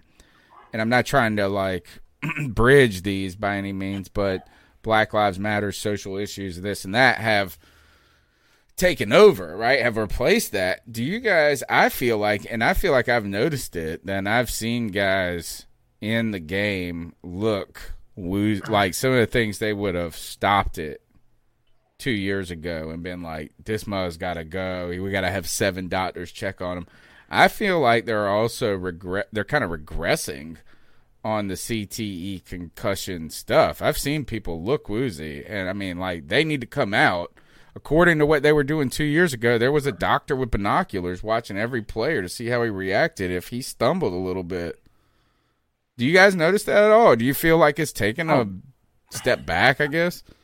I don't know. I feel like I haven't seen as many concussions this year. I mean, me personally, I don't know about you guys. I mean, I've seen a few where somebody looks like they're they're and their teammate seems super concerned, but their teammates are literally the ones stopping the plays. I don't think I've seen the referees coming in and doing anything in at least in the games that I've been watching. I don't know about you guys. 2 years ago, anybody that showed any symptoms had to be mandatory. Don't you remember this? They had to be taken. Now, maybe the tent has changed some of this, because the tent is kind of newer. But you remember, it was like if they showed any symptoms, they had to be taken back into the locker room and examined by a third-party head specialist. I haven't heard anything about that in the last year, right? No. I mean, so just observation. Let's keep going with the call. Lastly, I wanted to propose a question because, looking back at the losing or win-loss records of teams that are in the the top spot when we're talking about some of the quarterbacks or top 3, the ceiling of wins is really only about 4 wins. So we're really knocking on the door of playing ourselves out of, what most people would consider play for the first round, the top quarterbacks of this next draft. But let's say teams like the Jets or the Giants, which I feel like a lot of us would agree that they're front runners for those positions, but they're also teams that already have a solution at quarterback, whether or not it's a franchise guy. So what would you all think about trading a 3rd or a 4th round pick over to, for a Sam Darnold or a Daniel Jones? I don't know if I know enough about those guys, but I'd love to hear your thoughts on it. I love the podcast. Keep it up. It's really great having somebody to talk to about some Panthers football being all the way out here in the diaspora. But, I appreciate what you guys are doing. Love having you being a contributor to the show, man. Keep calling, keep being part of the community. Your 2 calls tonight have been great contributions to the discussion. I'm going to turn it over to Cody Lashney on that. I was actually kind of thinking this, too, is that I know Sam Darnold might be used goods, and maybe Teddy Bridgewater to a Sam Darnold isn't. Maybe that's not the year you do it. I don't know. What do you think about sloppy seconds on one of those names?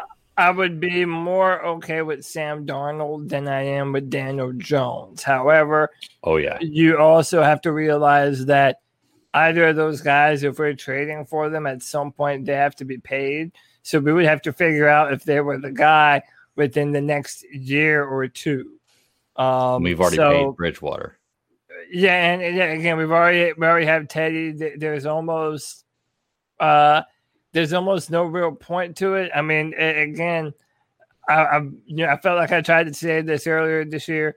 if you're going to rebuild and you're going to move from one quarterback to another, you need to draft him, because that way you have a quarterback on a rookie contract that you're not sinking a ton of money into. You can put your finances into other aspects of the team, and build that way. I mean, that's why I said, if you have a guy that you like and you want to build your football team around him, go get him. Go get him. That's my mindset. I think that's what you have to do to win, specifically in today's NFL. And I do think Sam Darnold, once it gets away from Adam Gase, just like a lot of players who leave Adam Gase, I think Sam Darnold, I do think has potential, but he needs to be. I don't think he's done. I mean, I won't say done, but he's actually somewhat of an intriguing name. Remember, he was the most pro-ready quarterback. Yes, coming out of college. They did release Bell.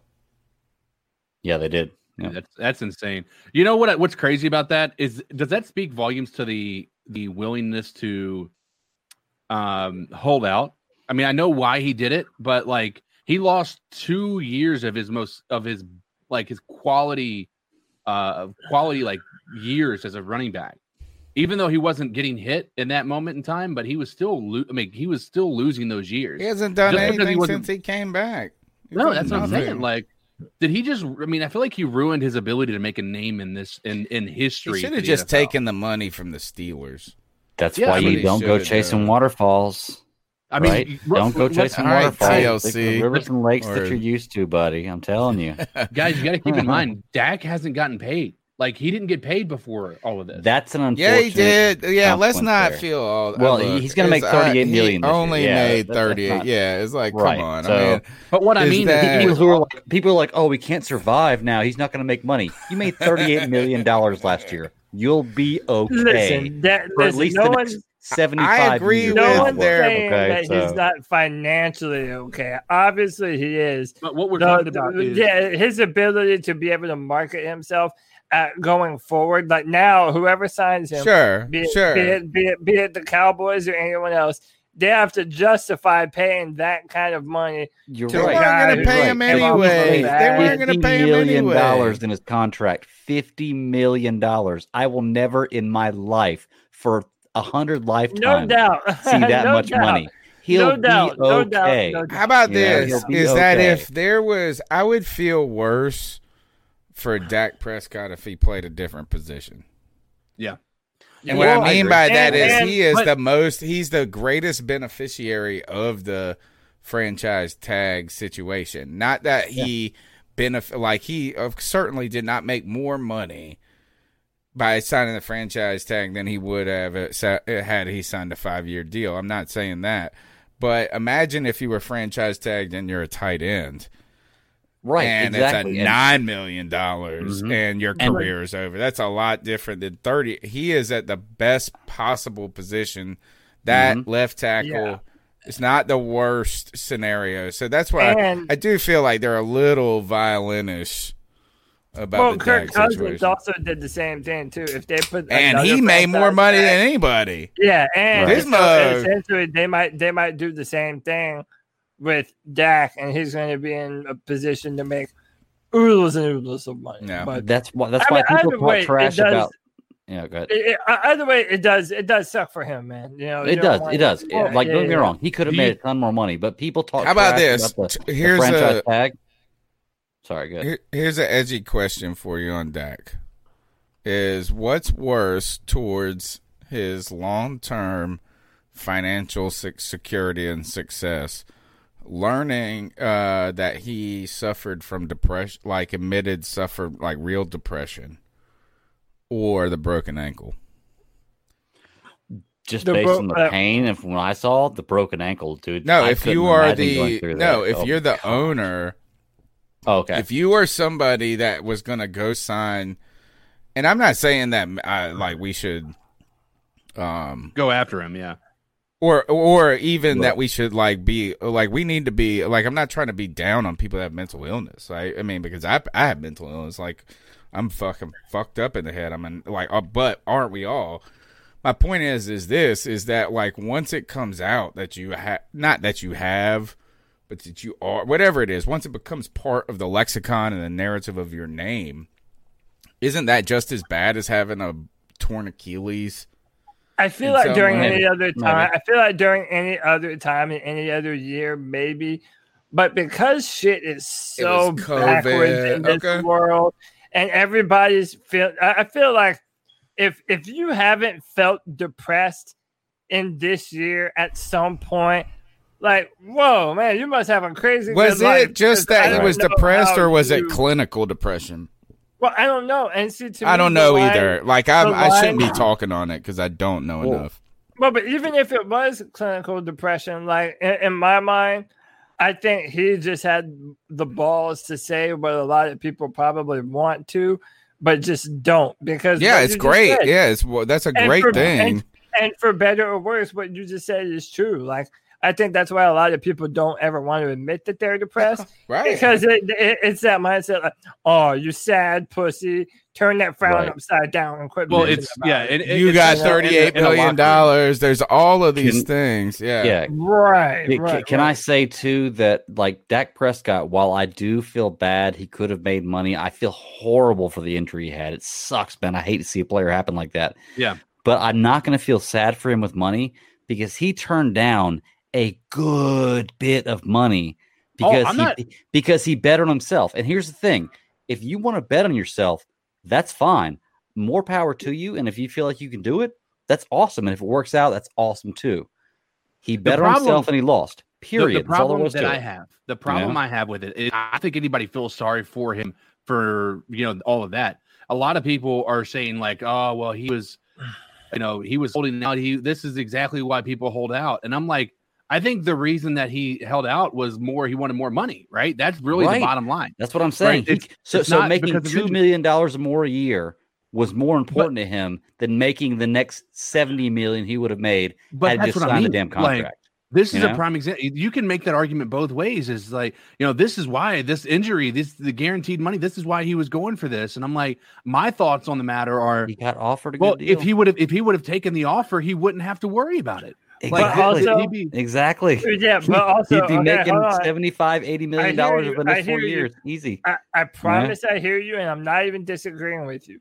But the flip side of that, the devil's advocate of that, is if I'm Dak Prescott, why shouldn't I be like every other quarterback? Because you're not producing like Cam say that? Because you're 8-8 every year. That's why. It doesn't matter. The precedent is that now whenever a guy signs, whoever the most recent guy to sign is, they're paid the most money. So, by the way, hold on.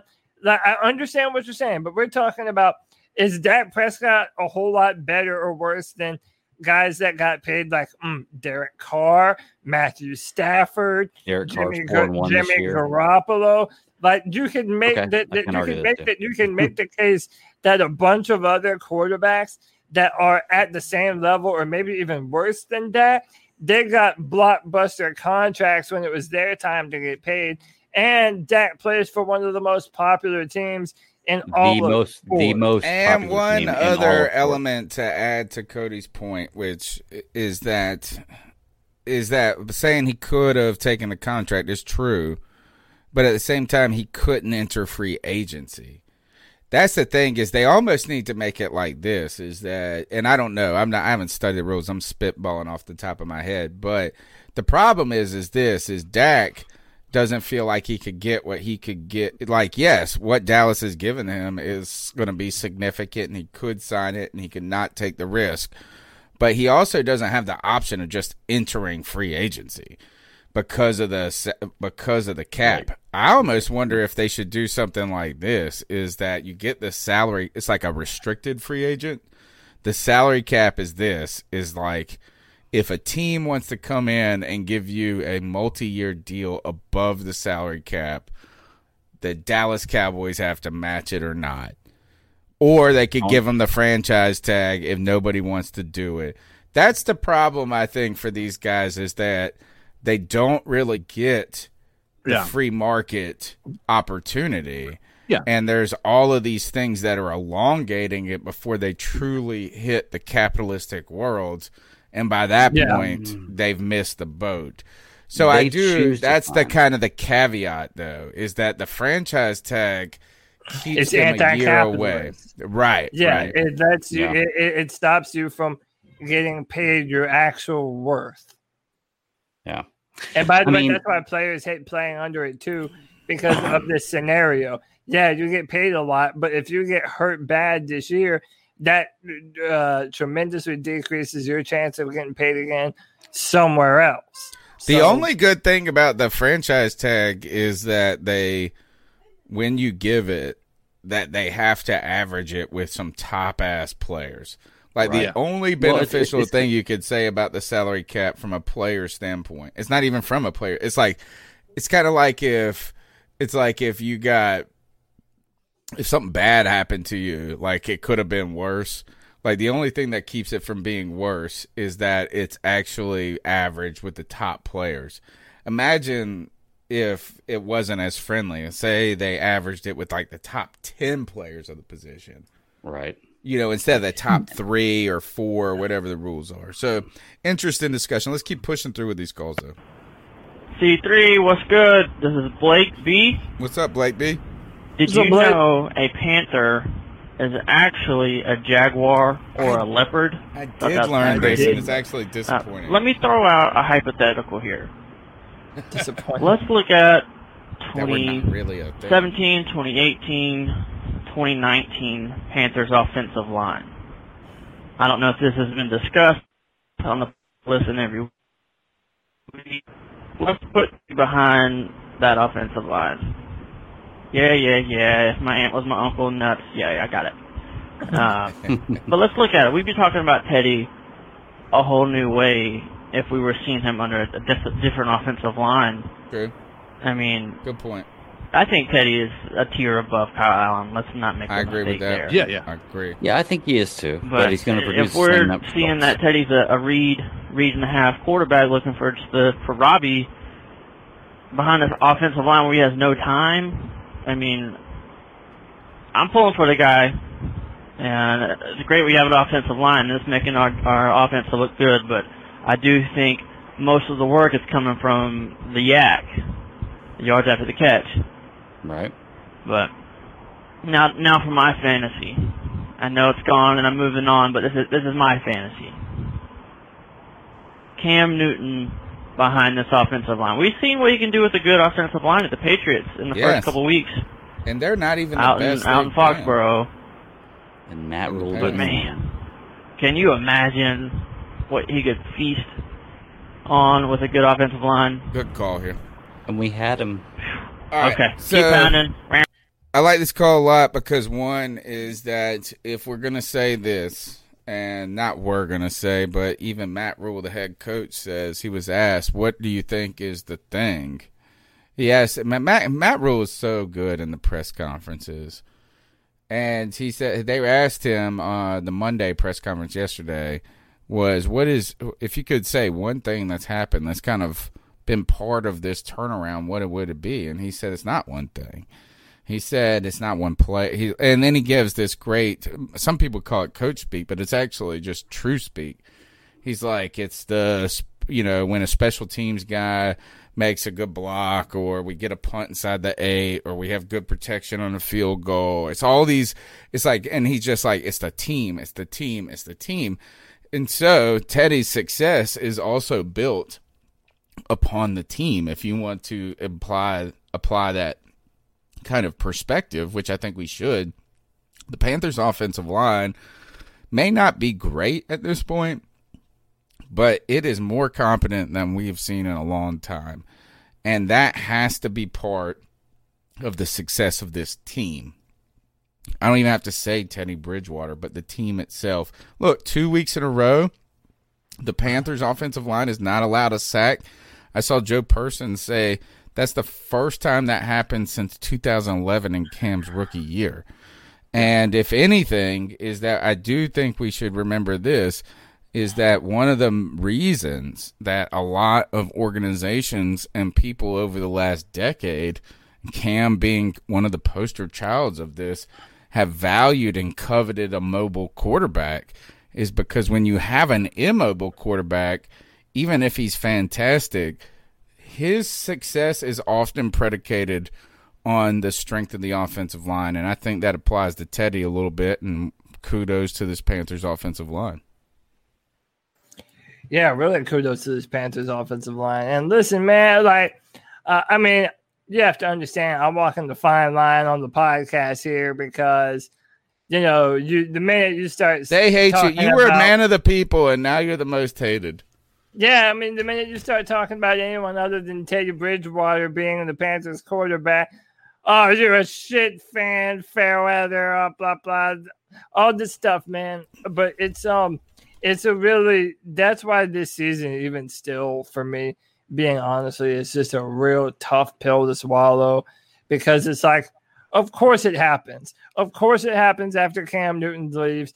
Our offensive line starts to ball out. Robbie Anderson's here. We have the wonderkin offensive coordinator that we always wanted for Cam. We have the entire setup that we always wanted Cam Newton to thrive in, and then they ditch him for Teddy Bridgewater. Or we're close to it. We're not even there yet. We still need more, but we're close to what we envisioned. And Panther fans have to understand. Listen, if us Cam Newton supporters have to do a better job of being Panther fans during this new era of Panthers football, then you Panther fans also have to be accommodating towards us that are still getting used to this, man. Because I'm telling you, I love professional football right now because of Cam Newton. So for someone like me to just go from having him for almost a decade to not, like, it really hurts, man. It's a legitimate hurt, and it sucks. So it's like while people are still getting rid of this or getting used to this Teddy Bridgewater era, you know, hey, take it on us that is still coming around to this new stuff, man. Sean Presley. Here. Sean Presley in the chat room says, Cam is gone. Let it go. Hate to see y'all after a breakup. I will say this, Sean, is I have to take medicine for this. Like, I did not believe this. I went to the doctor, and I'll open up a little and I don't take much. It's like a little half pill of Zoloft. They don't do shit. So I go to the doctor years ago, and I'm like, man, I can't sleep. I'm fucking got anxiety issues. Like, I'm just wound tight. I'm Italian. My mom's wound tight. Like, we're just stressed out all the time. Worry. Got to do more. So he goes, all right. He said, let me ask you some questions. And he said, have you ever left your house and turned around when you're down the road thinking you left the coffee pot on? I was like, hell yeah, I do that like 3 times a week, homie. Like, he goes, oh, you got obsessive compulsive and I was like, what do you mean I'm obsessive compulsive? Like, have you seen my desk at work? And no. He said, you're not compulsive. You just got the obsessive part.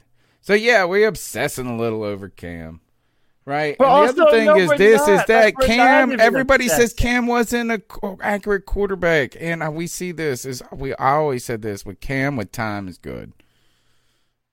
You know, like, so, I mean, like, look, because I'm happy about this offensive line. I'm happy about the way Teddy Bridgewater is playing for a certain degree. I do see real limitations. We cannot push the ball downfield. You go find the plays. Everybody's like, oh, he throws deep. But no, he don't throw deep. He can't throw deep. He does. He can. He can. He's good for like 1 or 2 a game. At the very They're not end, really deep. If you tell me that Robbie Anderson one-handed catch, is that that's your example of a deep ball? Nope. Yeah, you're right. It's not yeah, that's barely a deep ball. Yeah, that's not something that Teddy that Teddy possesses. How about this? Again, is that Teddy, there was 2 plays, and y'all are gonna hate me, all the people that are like Teddy BD. How about this? Y'all said I was gay for Cam. Y'all gay for Teddy BD. But there's a couple of plays. Do you remember that one play where he had like the guy on the color commentary said he had all afternoon, and he threw the ball and got it batted down. Like, the ball literally went 3 feet. He had like 10 seconds, and the best we got was a 3-foot pass. Yeah, I know. I know. Did you even see that? I put that on Twitter. Like Teddy Bridgewater has all the time in the world to throw the ball. Like they're giving him all the time, and there's still no deep passes. Like it just makes you wonder. How about this? Is y'all prove me wrong? But Teddy's got to prove me wrong. I won't say prove me wrong. Is he don't got to prove me wrong? Is that if you can't throw the ball deep, we better win with some underneath shit. Well, and right now it's okay because we're winning. But once we get back to, I mean, I'm not saying it's going to happen, but if we start losing again and it's the same thing, we're going to be like, hey, we told you that this was a problem.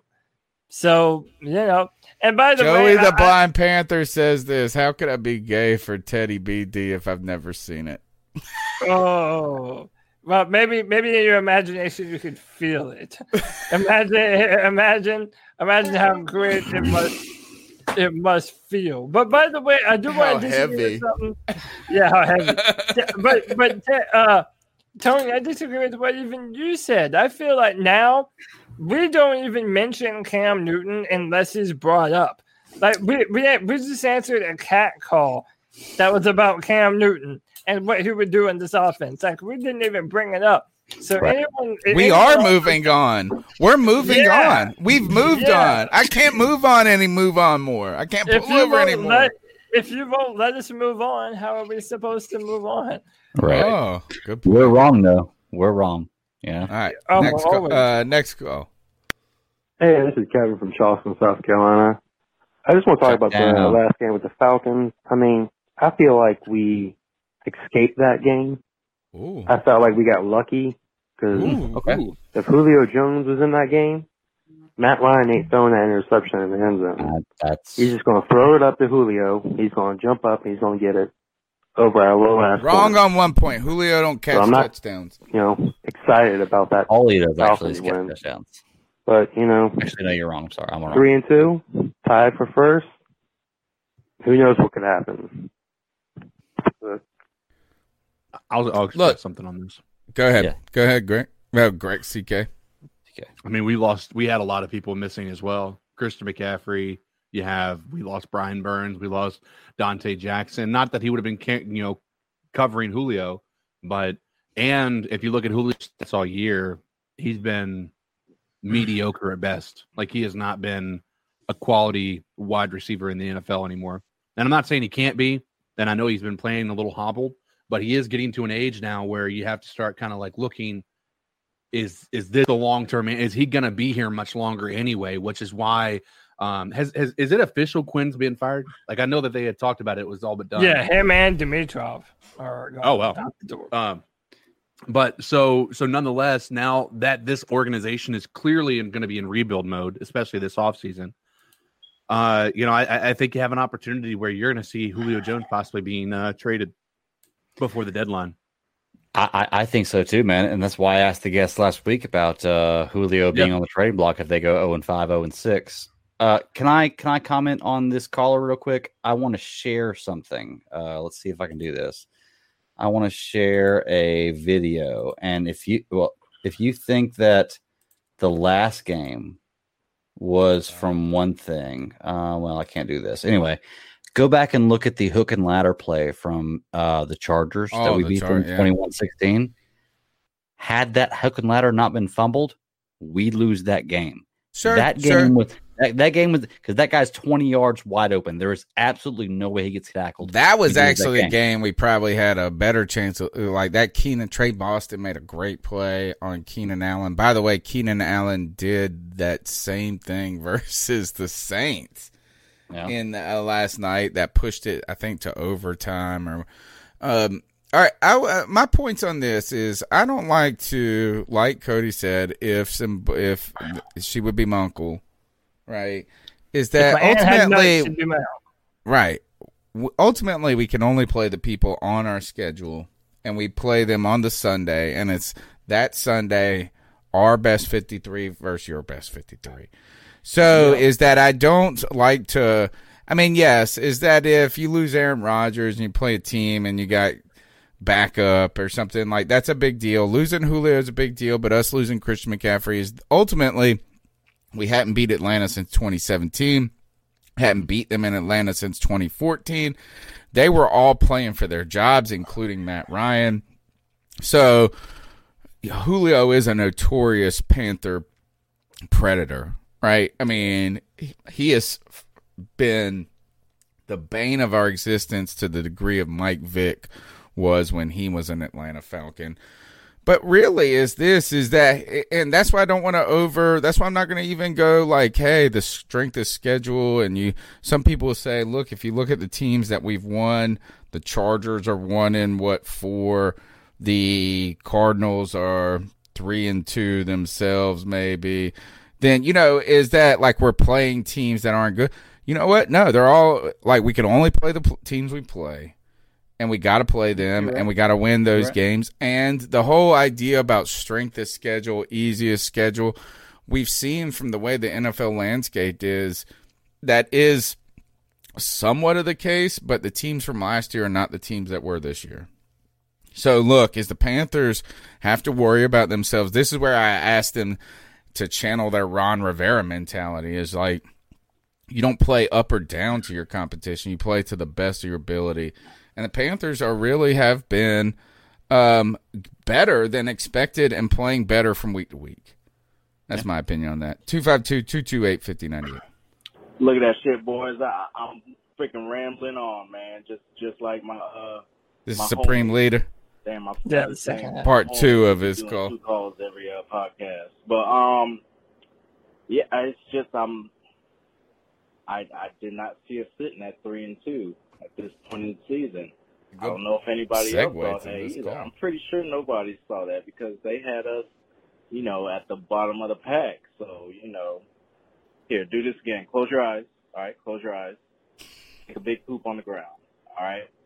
Now open your eyes. Go find those people who said we was going to be at the bottom of the pack this year.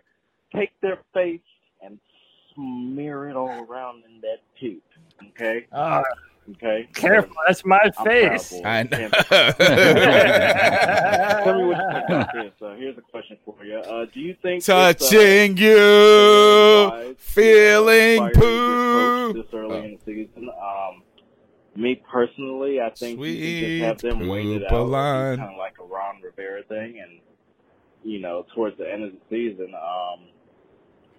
I don't want to see any man lose his job, but Dan Quinn did, and I think they could have waited. Just let them play it out, man. I mean, what's the worst that could happen?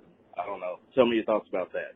I'll tell you, Panther pride till I die. Mike Davis delivered the pink slip, bro. I tell you what the worst thing would be about them keeping Quinn for the remainder of the year is exactly what happened last year. He goes on a run, and now they can't fire him because, they're on a 7-game win streak. Maybe he's finally got it together. And then again, the next year it happens again. And so now, I think right now, and it's similar to the Panthers firing Ron Rivera after week 9 or 10 or something, whatever it was. Was it later than that? Was it? I remember it was after the Redskins game. I just didn't remember. Yeah. Is give them an opportunity to kind of get number one, their ducks in a row, get ahead, be able to actually look. I mean, because if you have Dan Quinn, you can have him in there, but I don't know. I feel like your focus is taken more off of who could be replacing him as opposed to, now all of a sudden you have to answer questions. Why is Dan Quinn not fired? Why is this not happening? Or even once more than that is who's going to want to come to your organization and look, right? Or maybe you have somebody that's going to come in the interim and actually succeed for the remainder of this year. And maybe now you have a head coach. You don't even have to go and rebuild. You can just kind of just put in the key pieces that you need. Can I put this out there that I think brings it back to the Panthers in a relevant way? Yeah. And I even mentioned this before the start of the season. I posed the question to you guys. If we had a good season this year, would people already be calling for Joe Brady to be a head coach somewhere? I'm already seeing people like, Joe Brady to Houston, to Atlanta, to this. He is too green for that. That's what I'm too saying. Green for that. Like me and Homeboy are the same age, and also if you look, he's always in the booth. he doesn't ever coach from the field. Like, I just think that before you start naming somebody a head coach, like that, I would want to see him like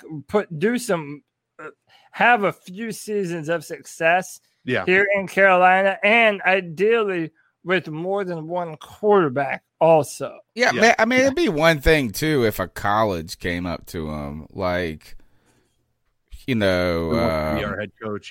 Yeah. But I mean, would you want to do that? Yeah, exactly. You think? No, I mean, I don't know if you want to do that. In some ways, you might make more money, depending on the school. I don't know. That's a good question. Right. What do you want to do, and how do you want to work your way up? But I know that Matt Rule and them, they're kind of like, he's not going to fire Joe Brady anytime soon.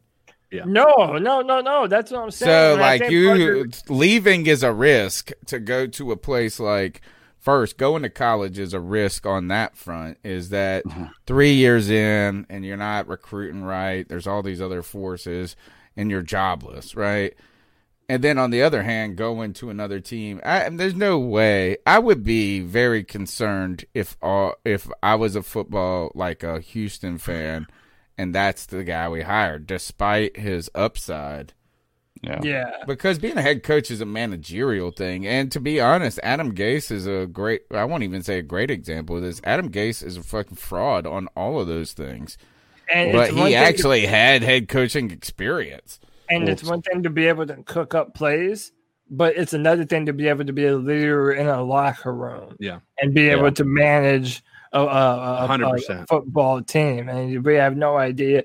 But judge on everything I've seen from Brady, and again, you don't have to be a rah-rah, loud, shish-boom-bah guy to be a coach, but he does seem very soft-spoken. He's kind of like a book nerd, which, hey, more power to him. He's a smart as hell book nerd. Isn't our coach very soft-spoken? No. I would. No?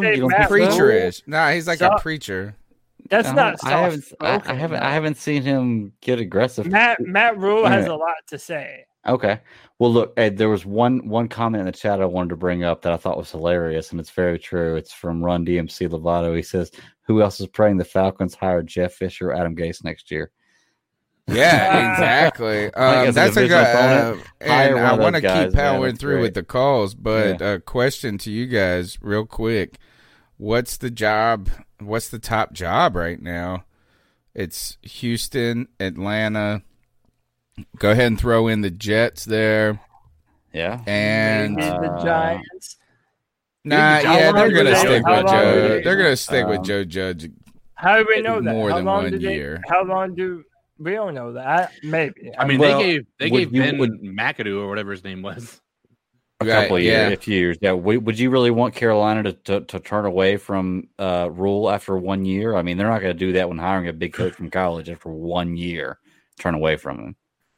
I don't. Trying to think of where else. There's going to be some other. There's got to be some others. Oh, Detroit. What's the top position? Hey, by the way. I'll actually show you I'll bring up the draft order thing. So a lot of people are like, you want to say, why would he spend like Joe Brady spend one season here? And I think it's going to be more about whether somebody's going to be willing to hire him than anything. But you got to remember, he spent 1 year in the Saints. Then he got an upgrade to the LSU Tigers. And then he spent 1 year with the Tigers. And he got an upgrade to the offensive coordinator in the NFL. And so next year he'll be the coach of the Patriots. Well, the difference there is when you get an upgrade from the Saints to the LSU Tigers, you're probably not having to worry about moving to a different state. Yeah, but I mean, at the same time, you're moving still. Different city. Maybe. Yeah. Why can't you be in the same city? Versus New Orleans? But if you're being paid like a football coach, you're rich as shit and can afford that. You can have your own little slice of wherever the hell you want to be, and plop it right down wherever they hired you. And nobody's going to make Joe Brady a head coach next year. If anybody makes Joe Brady a head coach next year, that is going to be the most serious endorsement. Eric Bieniemy better make head coach for Joe Brady. Eric Bieniemy I actually think I think Greg Roman deserves to be a head coach too. Greg Roman does too. I'll give both those guys, but Eric Bieniemy and Greg Roman need to be head coaches. Period. Point blank. And I think Brian Dable, the offensive coordinator for the Bills. Ooh, Yeah, I can one see that. other thing is this is got to go to the next call. But remember we were talking about Coach of the Year in the post game. In the post game, we were talking about it was Matt Rule in one hand, McDermott in the other. Stefanski making a bid for it right now, right? 4 in a row. Yeah, Browns are 3-1, 4-1. 4-1. Have they won very well? I mean, I know it's winning is. It doesn't matter, man. They're the Browns. They have not won 4-1. They haven't won. Yeah. They haven't been 4-1 since 1982 or something. Like that. They're one of the toughest power running football teams that there is. Right? And Chubb's hurt. Kareem Hunt, Chubb. But Chubb's hurt. He's not as much. Anyway, Kareem Hunt interesting is point. a real deal running back. Hey, how terrible is your option when your backup is Kareem Hunt? And Seriously. Kareem elbowed that girl. I still would say this is I am not in favor of domestic violence. First, I do think we use the term a little loosely. Yeah. Is that they called it domestic violence, and Kareem Hunt didn't even know that girl, so it's like it's just actual violence at that point. Like I think that I'd say it's still violence. I was gonna say make sure it's violence. That. It's just not domestic. Like it's not your girlfriend, it's not your wife, and this and that. And ultimately, I think this is that. Like I do think there's kind of levels of stuff, and I'm not trying to defend and this and that, but. Like, if you saw that thing, it was like a drunken thing. Is like the girl fell down. Like, it wasn't even that. I mean, it wasn't good, but it wasn't bad. It wasn't the worst. It wasn't like Ray Rice jacking at his own fiance. Well, and that screwed Kareem Hunt. Actually, I think he stepped on her. Apparently, she was calling him the N-word. Yeah, she was all like busting on his ass. Look, my wife has gotten all up on me and hit and I mean, like it's not like I'm charging my wife, but I'm not I literally cannot do anything. You have to sit there. Yeah, it's because you're not Kareem Hunt. That's the thing. If you're Kareem Hunt, even I can't even do it if I was Kareem Hunt or me. But my point is like. Kareem Hunt he was kind of like a sacrificial lamb in the moment. A little bit. But the fact is, and then he was smoking weed and all that. Anyway. Well, and he lied about it apparently not ever happening. They asked him about it. He was like, oh, nothing happened, I promise. And then the video came out later. But that's what you do. I mean, we've all been, not that, but like, that's you always lie until you can't. That's my advice. All right. That's my Look at that. I love it. Freaking rambling on, man. Yeah, next call. Always lie until you can't. And keep lying, man. So. Wait, who's that? I'm not sure who this is. This is Nick. We're comparing Kyle Allen. Nick from Mass. Teddy Bridgewater. Okay. Now, before I even say anything, all right, we never should have let Cam go. If Cam was here right now, we would be either undefeated or damn close to being undefeated. Okay, and I'd like to see how that would have turned out. I feel like it would have turned out pretty good. But going back to the task at hand, in no way is Kyle Allen a better quarterback than Teddy Bridgewater. No way. No way whatsoever. Okay? Yes, Teddy Bridgewater had that injury with a non-contact play. I get that. Okay? But now, we've seen Kyle Allen start. You got to deal with this, and he's right. Three so times. I got to use it back. Okay, for two different teams. Okay? Twice for us. Once for the Washington football team, because they couldn't come up with a damn name. Okay? The very first game he played for us, he was injured. He got injured. Me and Josh were at that game. Okay? Now, granted, if I remember correctly, I thought he played better than Taylor Heineke in that game. I'm not entirely sure. I honestly forget. It's been a year and a half. Okay? But then, the very first day he goes out for Washington, and he gets injured again. The dude is basically the definition of injury prone. On top of that, I'm pretty sure we gave him the nickname last year, Sir Fumbles a lot. Or if we didn't, we probably should have. Because I feel like it was at least once a week. He fumbled the football when he was sacked. Look, yes, the last two games, Teddy Bridgewater did not get a single sack. So, yeah, it kind of makes it harder for that argument. Okay? The O-line definitely seems like it's better than it was any of the last 9 years, I think the stats have said. Which plays but into that. In no way, shape, or form is Kyle Allen better than Teddy Bridgewater. You know, Agreed. and I'm not a huge Teddy Bridgewater fan by any means. But I feel like he shows a lot more promise than Kyle Allen ever will. I agree. And I hope Kyle Allen comes back and he's the quarterback whenever we play them, because I want Brian Burns to get 3 sacks in a game. It would make my goddamn day. Keep pounding, guys.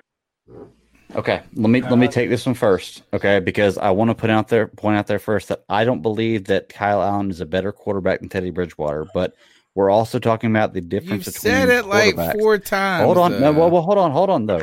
The difference in drop off between the quarterbacks, okay? By the end of 13 games, we're going to keep track of this, okay? 13 games, Kyle Allen was 5-7, had 3,588 yards, 19 touchdowns, 16 interceptions. I'm not going to have this conversation till after 13 games. And in 13 games, if Teddy Bridgewater has more than 5 wins, has more than 19 touchdowns and less than 16 interceptions, and more passing yards than Kyle Allen did with a better offensive line and better wide receiving core, then I will talk about how, okay, I was wrong about that. But I am willing to bet you that week 13, we're going to be looking at about 6 wins, which is 1 win more, very close to the same amount of yards. On this route, probably less touchdowns. On this route, probably close to the same amount of interceptions. Like, it's going to be very close. It's going to be almost the exact same. So while I think Teddy Bridgewater is a better quarterback, I don't think the results are going to be different. I don't think he is that much better of a quarterback that puts this team to the next level or puts them over the edge. We're going to have a better quarterback that has very, very close to the same statistical stats. If you want to admit it or not, stats don't lie.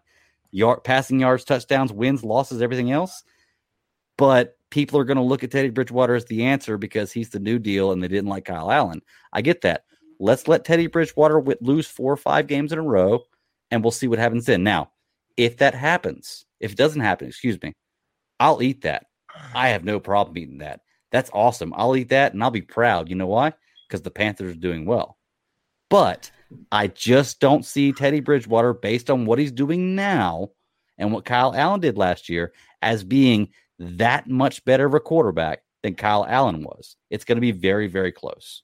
Oh, I got to disagree with that, but I understand. We'll I do think there's a point there is there's a difference between just straight heads to head. I think that's the way I'm looking at it. And you're saying this is in like the kind of context of kind of like a running back. You know what I'm saying? Like, what's the difference between Christian McCaffrey and Mike Davis?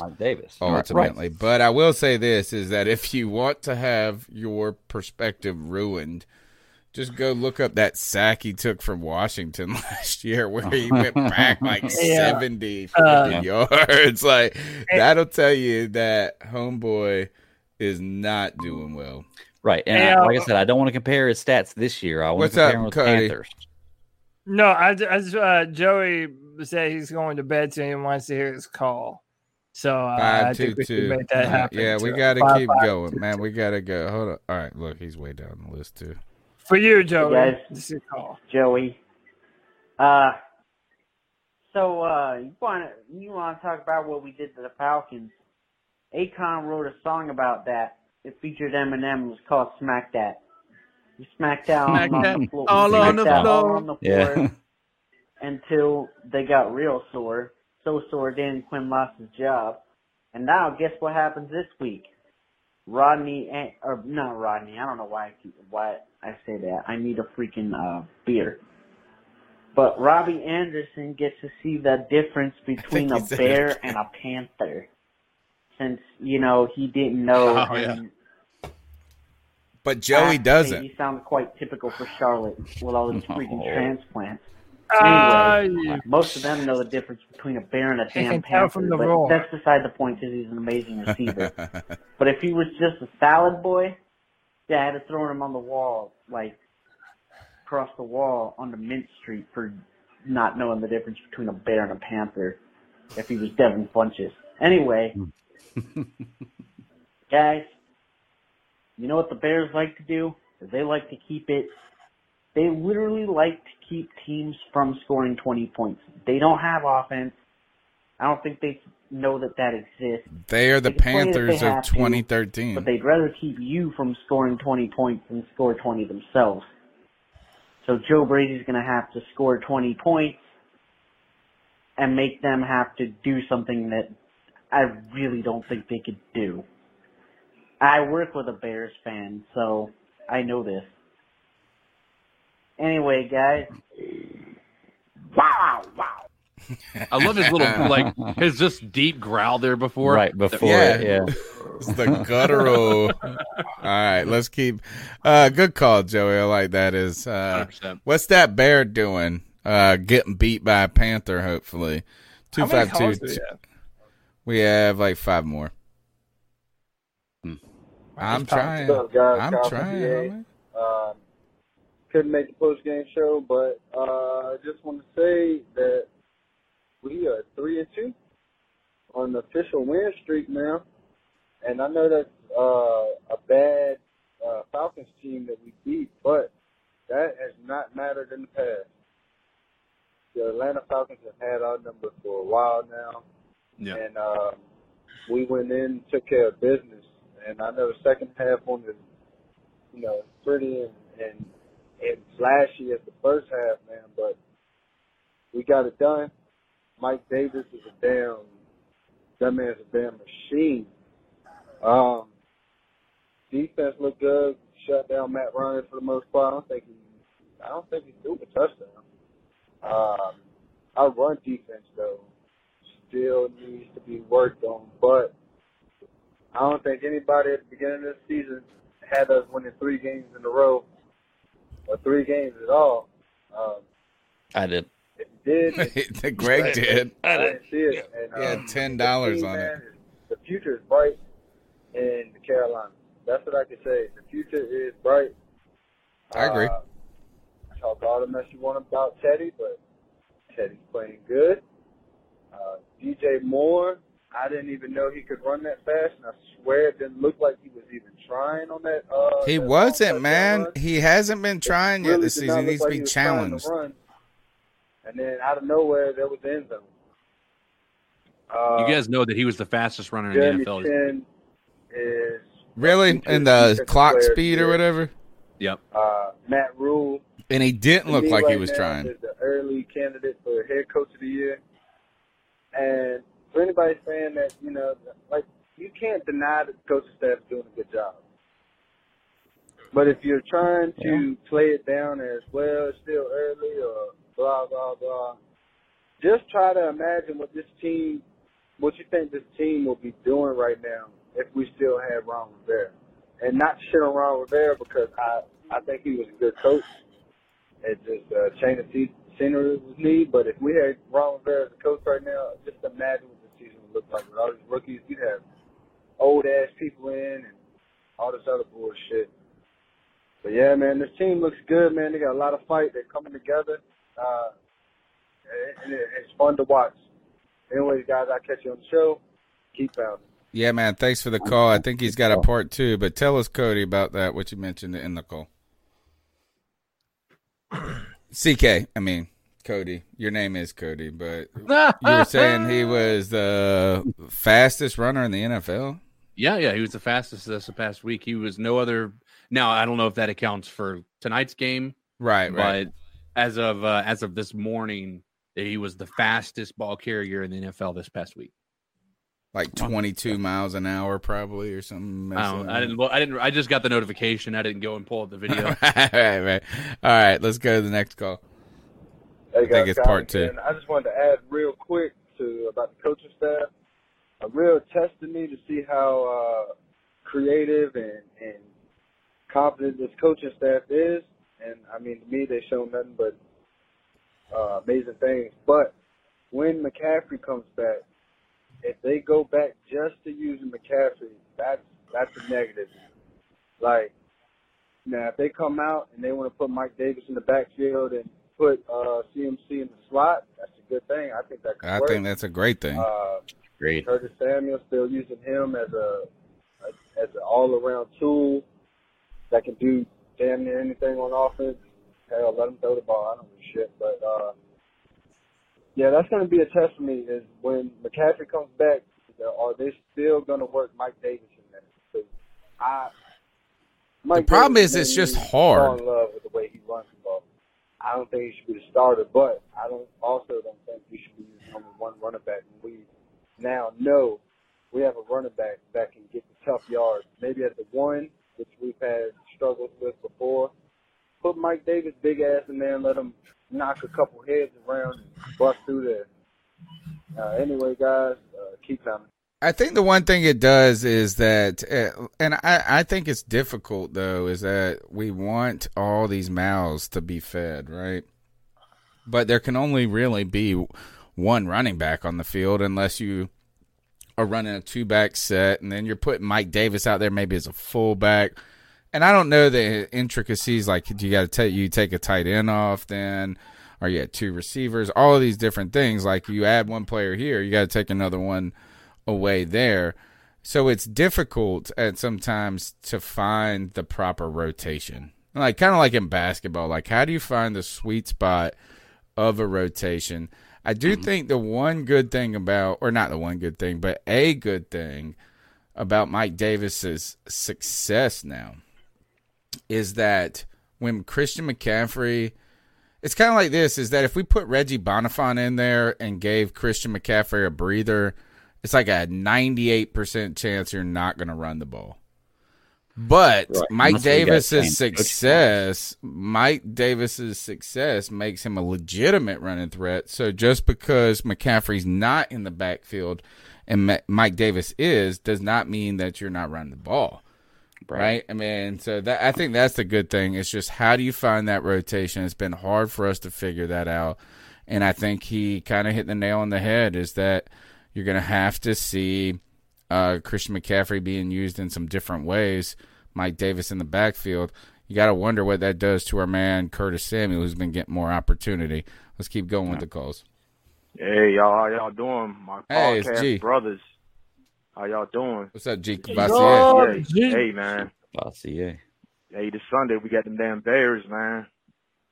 My main issue, if we can contain Khalil Mack, if we can contain him from coming over the edge or coming through the middle, I think we can get this game. I really do. I agree. That's the guy you got to stop. I give him that. And the quarterback that they have is a pretty good quarterback. I mean, he won a Super Bowl with the Eagles, and he was like a journeyman. He was on this team, that team, or whatever. He's a pretty decent quarterback. I really don't know that much about their offensive line, you know what I'm saying? But I think that Derek Brown and KK and Burns and YGM and Weatherly and anybody else can get through that line. Hopefully that's if Brian Burns is clear from that concussion, because I heard he had a concussion or whatever.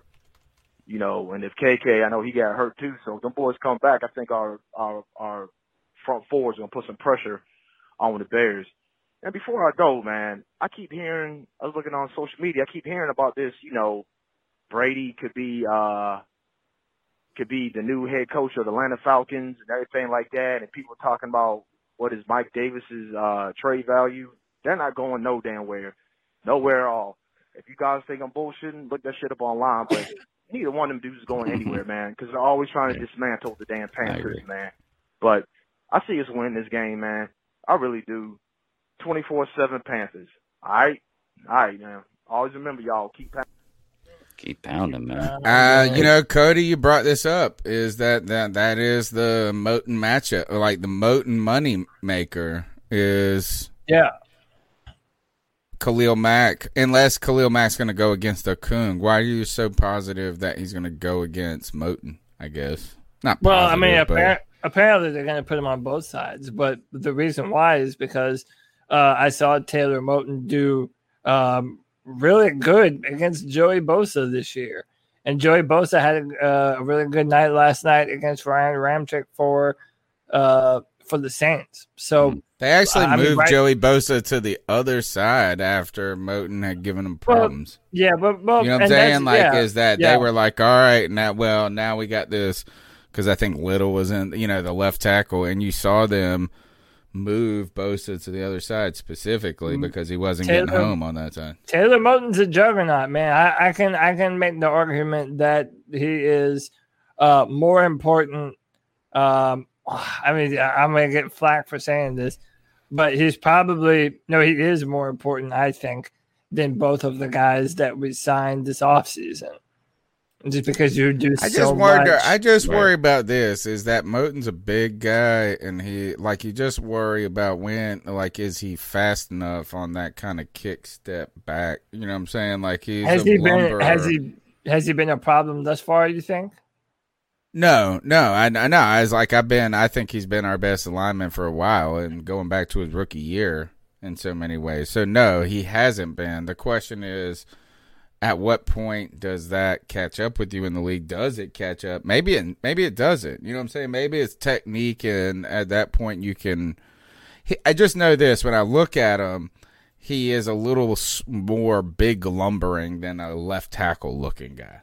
Right. And he's not a left tackle; he's a right tackle. So, but is the difference that big in the league as much anymore as it used to be?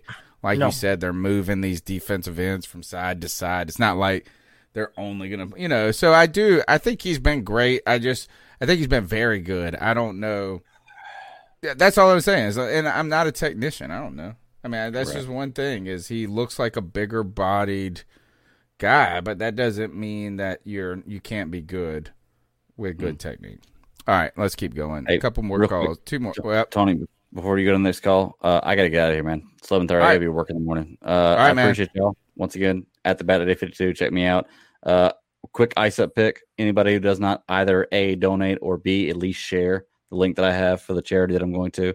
Not asking you to donate, at least share it. Let somebody know. So I'll put it out there. Y'all have a good night, man. I'm getting out of here. All right, thanks, Greg, man. We're down to the short hairs here. Let me see. Is this G's call? Go on, C3 Nation. Nope, 2 calls. Jay Anderson hitting y'all up.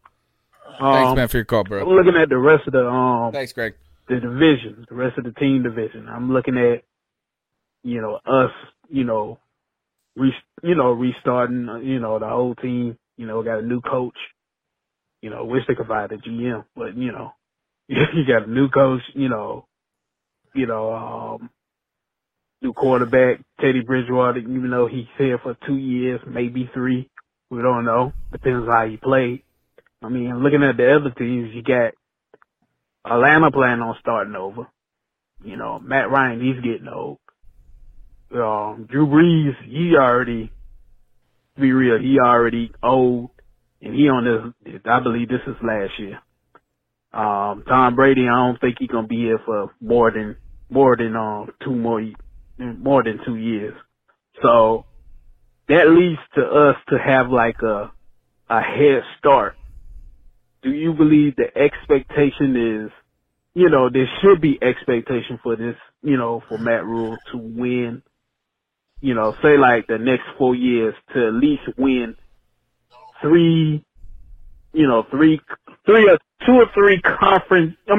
or 3 division titles, and actually, compete, for a conference championship in the next 2 years? Do you think the expectation is too high right now, or do you believe the expectation is real based on what you see the rest of the team in the division is going through? All right, man. I'll let you take that, Cody. Did it cut him off? Nah, he's done. Well, hang on. Which Cody are you talking about? CK or he's talking to me? Well, I call him CK. I'm sorry. Go ahead. Yeah, well, you're good. How about either one of you jerks take it? I don't care. Take it, Cody. Listen, man. I mean, I kind of feel like I don't know what's more to say about it. I don't really know what I feel like we have the potential to be a 9-7 football team, and I think I think that's generous, and I think that's probably what you're shooting for. And if that's enough to win and get into the playoffs, then, hey, at least we get a chance. And I think that we have an opportunity to at least give ourselves the chance. He was talking about NFC Championship. Yeah, I just don't know. I mean, I'm not going to sit here and lie and say I see this as a championship football team. I don't. I think this is, I mean, and you shouldn't this year. I mean, that's fine. I mean, like, if that happens, that's fantastic. But maybe they are. We'll see. But you do want to be in contention. The key is to be in contention for your division every year. And the good news is we're in contention for our division in year 1. So, like, in year 3 and 4 and 5, we should be, I think our expectations are to be in contention for the division, to make the playoffs, and to have a team. So I think the good news is that if it's 3, like whatever your magic number is that if it's 3 division, whatever the real number that you need to feel great about to be a success, is that if we somehow are in contention in the week 14, week 13 in this division, it's a win. Like, you're then playing with house money ahead, because we're ready to write this season off as just a rebuild. But no, like, it's been more than that, and that's good news. CK, you got any thoughts on that? I mean, I think that pretty much covers what I was going to say about it. I mean, at this point in time, I think it's he's got a long time. We don't even have to worry about it, right? I mean, he's got an 8-year contract. Like, at this point is like in some ways, the worst thing for Matt Rule is for us to be a little too good this year. Yeah. Because then, like, next year, we're like, nope, no days off, homie. You won 7 games last year. I don't care what 100%. Your squad looks like. You better be getting 9 or 10. All right, last call of the night. Hey, what's up, C3 Podcast? It's Run DMC Lovato. I got kind of a conspiracy. What's up, Tyler? And I want to run it by you guys and see what you guys think about it. You guys remember when it was the Raptors and the Golden State Warriors in the NBA championship? And before the series started, Greg Popovich of the Spurs went and ate dinner with Steve Kerr. And Steve Kerr said there was nothing they talked about game plan-wise about Kawhi or nothing like that. It was all just, they're just having dinner, which is, we all know is bullshit. I mean, he was obviously telling Steve Kerr how to beat Kawhi Leonard. But anyways, I feel like that same thing just happened tonight with the Buffalo Bills-Tennessee Titans game. Buffalo was 4-0 and leading the AFC East division. So I feel like Bill Belichick calls up his old player Mike Vrabel, and he's like, yo, let's tell you what to do to beat this team. We want to win this division, and also you guys want to win your division. It's a win-win for both of us. So I think they literally smashed the Bills. I have a feeling that Bill and Mike Vrabel might have, talked about this stuff for this game and helped each other in their rankings. What do you guys think about that? I know it's crazy, but I don't think it's that far off, honestly, because they smoked the damn Bills. But who knows? What do you guys think? Tony, you take that one. Help me out with this, is because I was trying to think of my ISO pick, but he was talking about the Titans smoking the Bills. Yeah, the Titans put the dirt stomp on the Bills tonight. I gotta almost listen to it again. Hold on. What did he say? Sorry, Tyler. It's not your fault. It's late. Went and ate dinner with Steve Kerr, and Steve Kerr said there was nothing they talked about game plan-wise about Kawhi or nothing like that. It was all just, they're just having dinner, which is, we all know is bullshit. I mean, he was obviously telling Steve Kerr how to beat Kawhi Leonard. But anyways, I feel like that same thing just happened tonight with the Buffalo Bills-Tennessee Titans game. Buffalo was 4-0 and leading the AFC East division. So I feel like Bill Belichick calls up his old, player Mike Vrabel, and he's like, yo, let's tell you what to do to beat this team, because we want to win this division, and also you guys want to win your division. It's a win-win for both of us. So I think they literally smashed the Bills. I have a feeling that Bill and Mike Vrabel might have, talked about this stuff for this game and helped each other. Okay. All right. Maybe. I don't know. Right? I mean, I guess. Maybe. I would say this is the reason I would say no is I feel like Bill Belichick is still fucking infuriated by Mike Vrabel taking all of those delay a game, false starts on purpose last year. Remember, they had the rule changed after it. I almost feel like Bill Belichick might be a person that, like, once you fuck with him, you're, like, dead to him. And on another adjacent note, I find I find Bill Belichick a very charismatic person who doesn't want to be charismatic, right? Like, it's like he's endearing because he's not. But these Subway commercials, I feel like he is going against his own image. Like, why is he making commercials, man? He's at the end. Bill Belichick's at the end. All right, that's my thoughts on it. All right.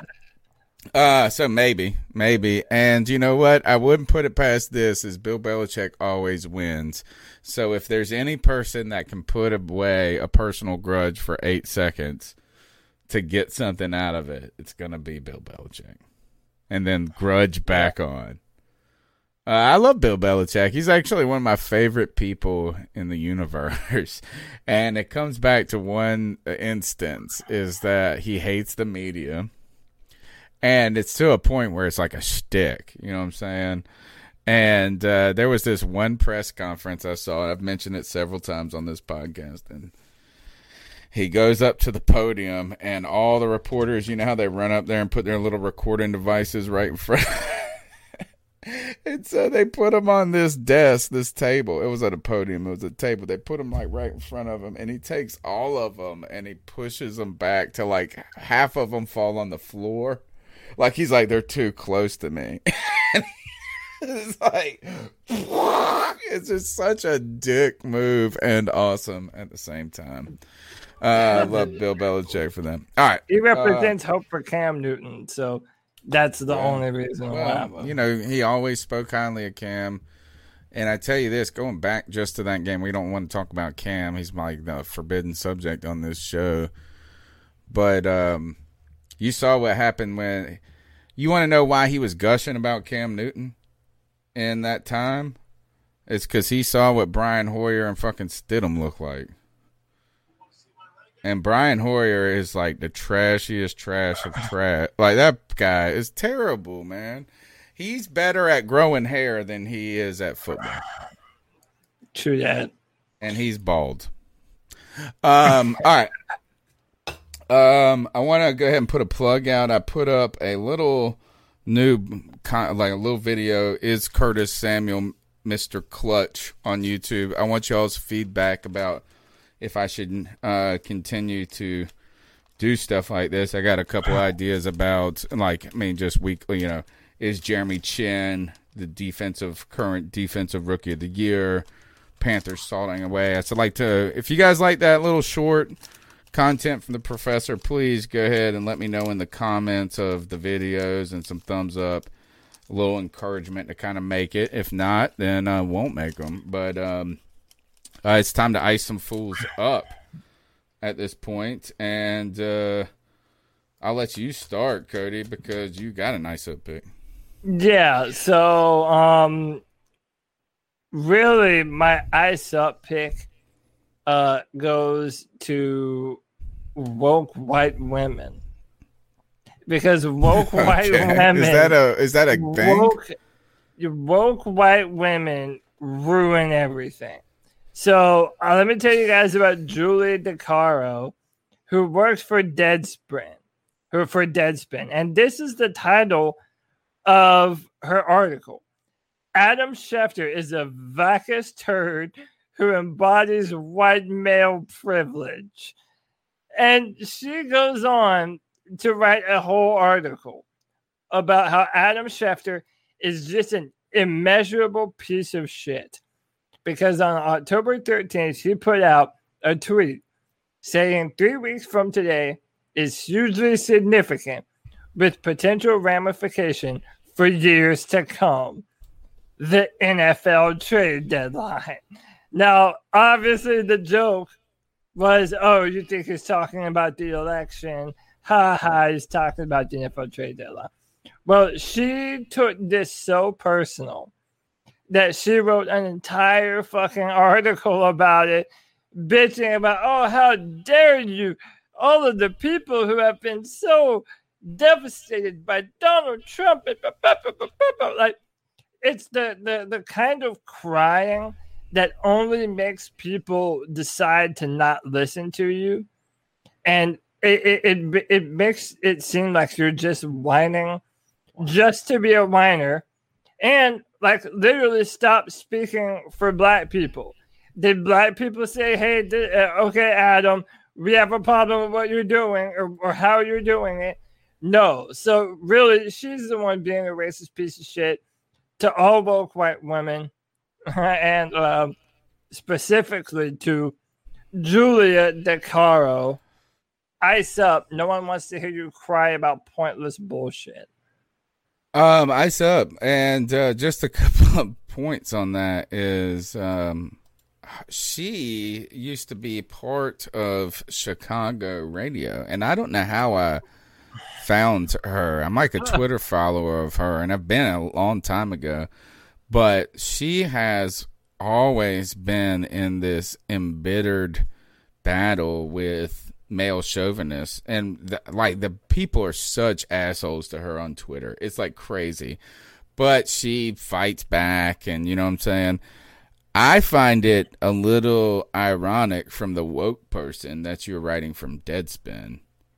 Yeah, personally. right. Like, there's some irony in there. I mean, I guess you got to pay the bills, but she likes to take that line of questioning, and so.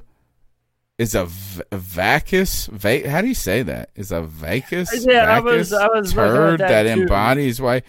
And you know what is? I told people, I told liberals, and I'm a center left kind of person, right? It's like I'm Catholic and this and like this. I'm like so I'm conservative, but I don't need you to be Catholic. My whole point is this. Is that I told liberals to be careful of being overly critical about little shit when it came to Donald Trump, because I saw what it did. The Republicans pushed me away when it came to the Republican Party because of the way they were such whiny bitches about Obama. And I probably shouldn't say whiny bitches in this context, as she would call me a vacuous turd. White privilege. But my whole point is this, is like it starts to become a little cry wolf, and when there is real shit, which there is real shit in this world to get fucking pissed about, but people are fatigued by that point and they don't believe any of it. Right. Or they don't give a fuck. Actually, it's not that they don't even believe it. They just don't care anymore. Right. You are actually all these people that get super offended about things in the news and want to cancel people. You are actually hurting the causes that you claim to be fighting for. Because what you just said, people are getting so burnt out on hearing people and they take these things and blow them out of proportion, and they whine and cry. And then what ends up happening is potential allies that you might have had, they're like, oh, no, those are just those whiny losers that complain about nonsense. So it wasn't Adam Schefter that just got suspended by the NFL, was it? Was that Ian Rappaport? No, this is the Adam Schefter. Was it Ian Rappaport that had the 2 weeks? Did you guys hear about that? It's because he posted a Manscaped an ad. He posted an ad that wasn't, on his social media. His social media is technically owned by the NFL, so they don't have a deal with. This is why he got a 2 week suspension. It was either Ian Rappaport or Adam Schefter, one of the two. So it's just interesting. I think it might have been Rappaport, because I did hear someone talking about it, but I didn't catch the whole story. Yeah. All right, CK, you got ice up? No. Take that. Nope. Okay, my ice up pick is going to actually go to Tom Brady. And look, first I want to go ahead and point this out to Brother Herbert. Just because you say something over and over and over again does not make it true. So you can keep saying that Tom Brady has never thrown deep as many times as you want. But I just sent you a video today, by the way, where he had like 32 50-plus touchdown passes in his career. He's got more 50-yard touchdown passes, maybe even 60-yard touchdown passes than Teddy has his entire career. So, touchdown passes, period. Right. Yes. As touchdown passes, just 60 plus. It's crazy. Like when you watch, sorry, I digress. Ice Up pick goes to Tom Brady as you fucking be your entitled, whiny self, which is, actually something that shows you how success can affect you. Is Tom Brady used to be in so many ways like the most humble team dude, and then became the dude, and that's fine. He is the GOAT. In my opinion, he's the greatest. He might not be the greatest as in, like you could say, well, Peyton Manning was this, Dan Marino was this. That much got the rings. He's got he's got a lot of stuff in his resume, but he bitches and complains and yells and screams at people when they make mistakes on their team. But when Tom Brady forgets that it's fourth down and thinks it's third down, makes a mistake, I don't even have a problem with him yelling at his teammates and being like that. The problem is that you saw him shaking his head on the sideline going, I can't believe I did that. And then the press conference, he did not admit to doing it. Like, at this point, just say, look, I'm the GOAT. I made the first mistake of my career. But instead, you're like, nah, it was just I thought we had a chunk play. I needed a chunk. Thought it was a chunk. Fourth and a chunk. Like, he just said chunk 7 times in a row. And, like, that actually changed anything. So, Tom Brady, when you're the GOAT, and you got, like, it's kind of like when you're a Teddy BD. Like, you mean, like, just admit, like you didn't do what you had to do, but I still got the big D. Like, it's not a big deal. Just say you made a mistake. So, Tom Brady, Ice Up. Ice Up. All right.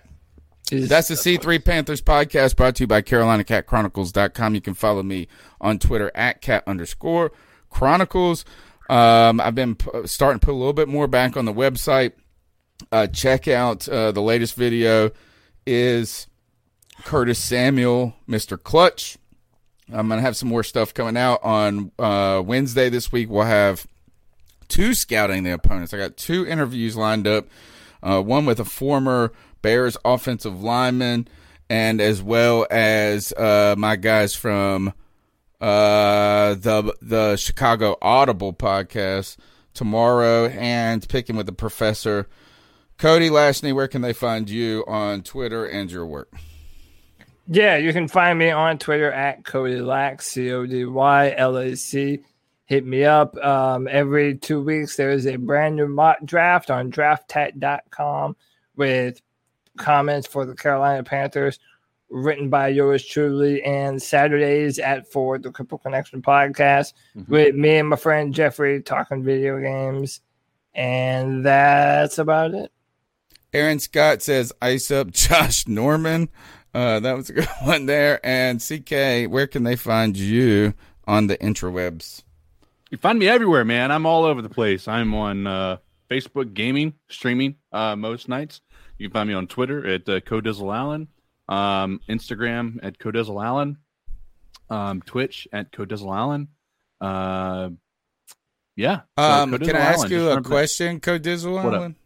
What up? Well, is it wrong for me to mention that Phasmophobia game to my 12-year-old, or is it like something that he could play? I mean, he could play it, but he's would I be a bad parent? No, I don't know anything about it. I just saw you guys playing. I was watching you guys play, and all you did was run up to this whiteboard like 7 or 8 times, and then threw a crucifix in the middle of the hallway, and that was it. I kept fast forwarding, trying to find where all the bad crap and scary stuff. That was it. You're just walking around with flashlights. There's definitely some scary shit that happens, bro. You gotta. Okay. That whole thing is like, it's like, I don't know if you ever watch Paranormal Activity, but it reminds you a lot of like Paranormal Activity with the sound.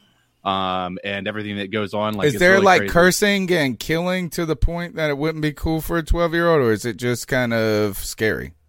It's scary. Yeah, the cursing only comes from the people playing it. So, okay. You know, I scream and like mother whenever I have that happen. Right. So, but yeah, no, that's it's definitely worth a check out. Like if you're interested in that, I think it's only something they can play on PC right now, though. I don't even know. If oh, really? Is it free on PC? It's like $13. Oh, never mind. We ain't playing. All right, that's C3 Panthers podcast. We'll catch y'all folks later. Thanks for your time, for my homies. Man, keep pounding. This is the story of the one. As head of maintenance at a concert hall, he knows the show must always go on. That's why he works behind the scenes, ensuring every light is working, the HVAC is humming, and his facility shines. With Grainger's supplies and solutions for every challenge he faces, plus 24/7 customer support, his venue never misses a beat. Call quickgrainger.com or just stop by. Grainger, for the ones who get it done.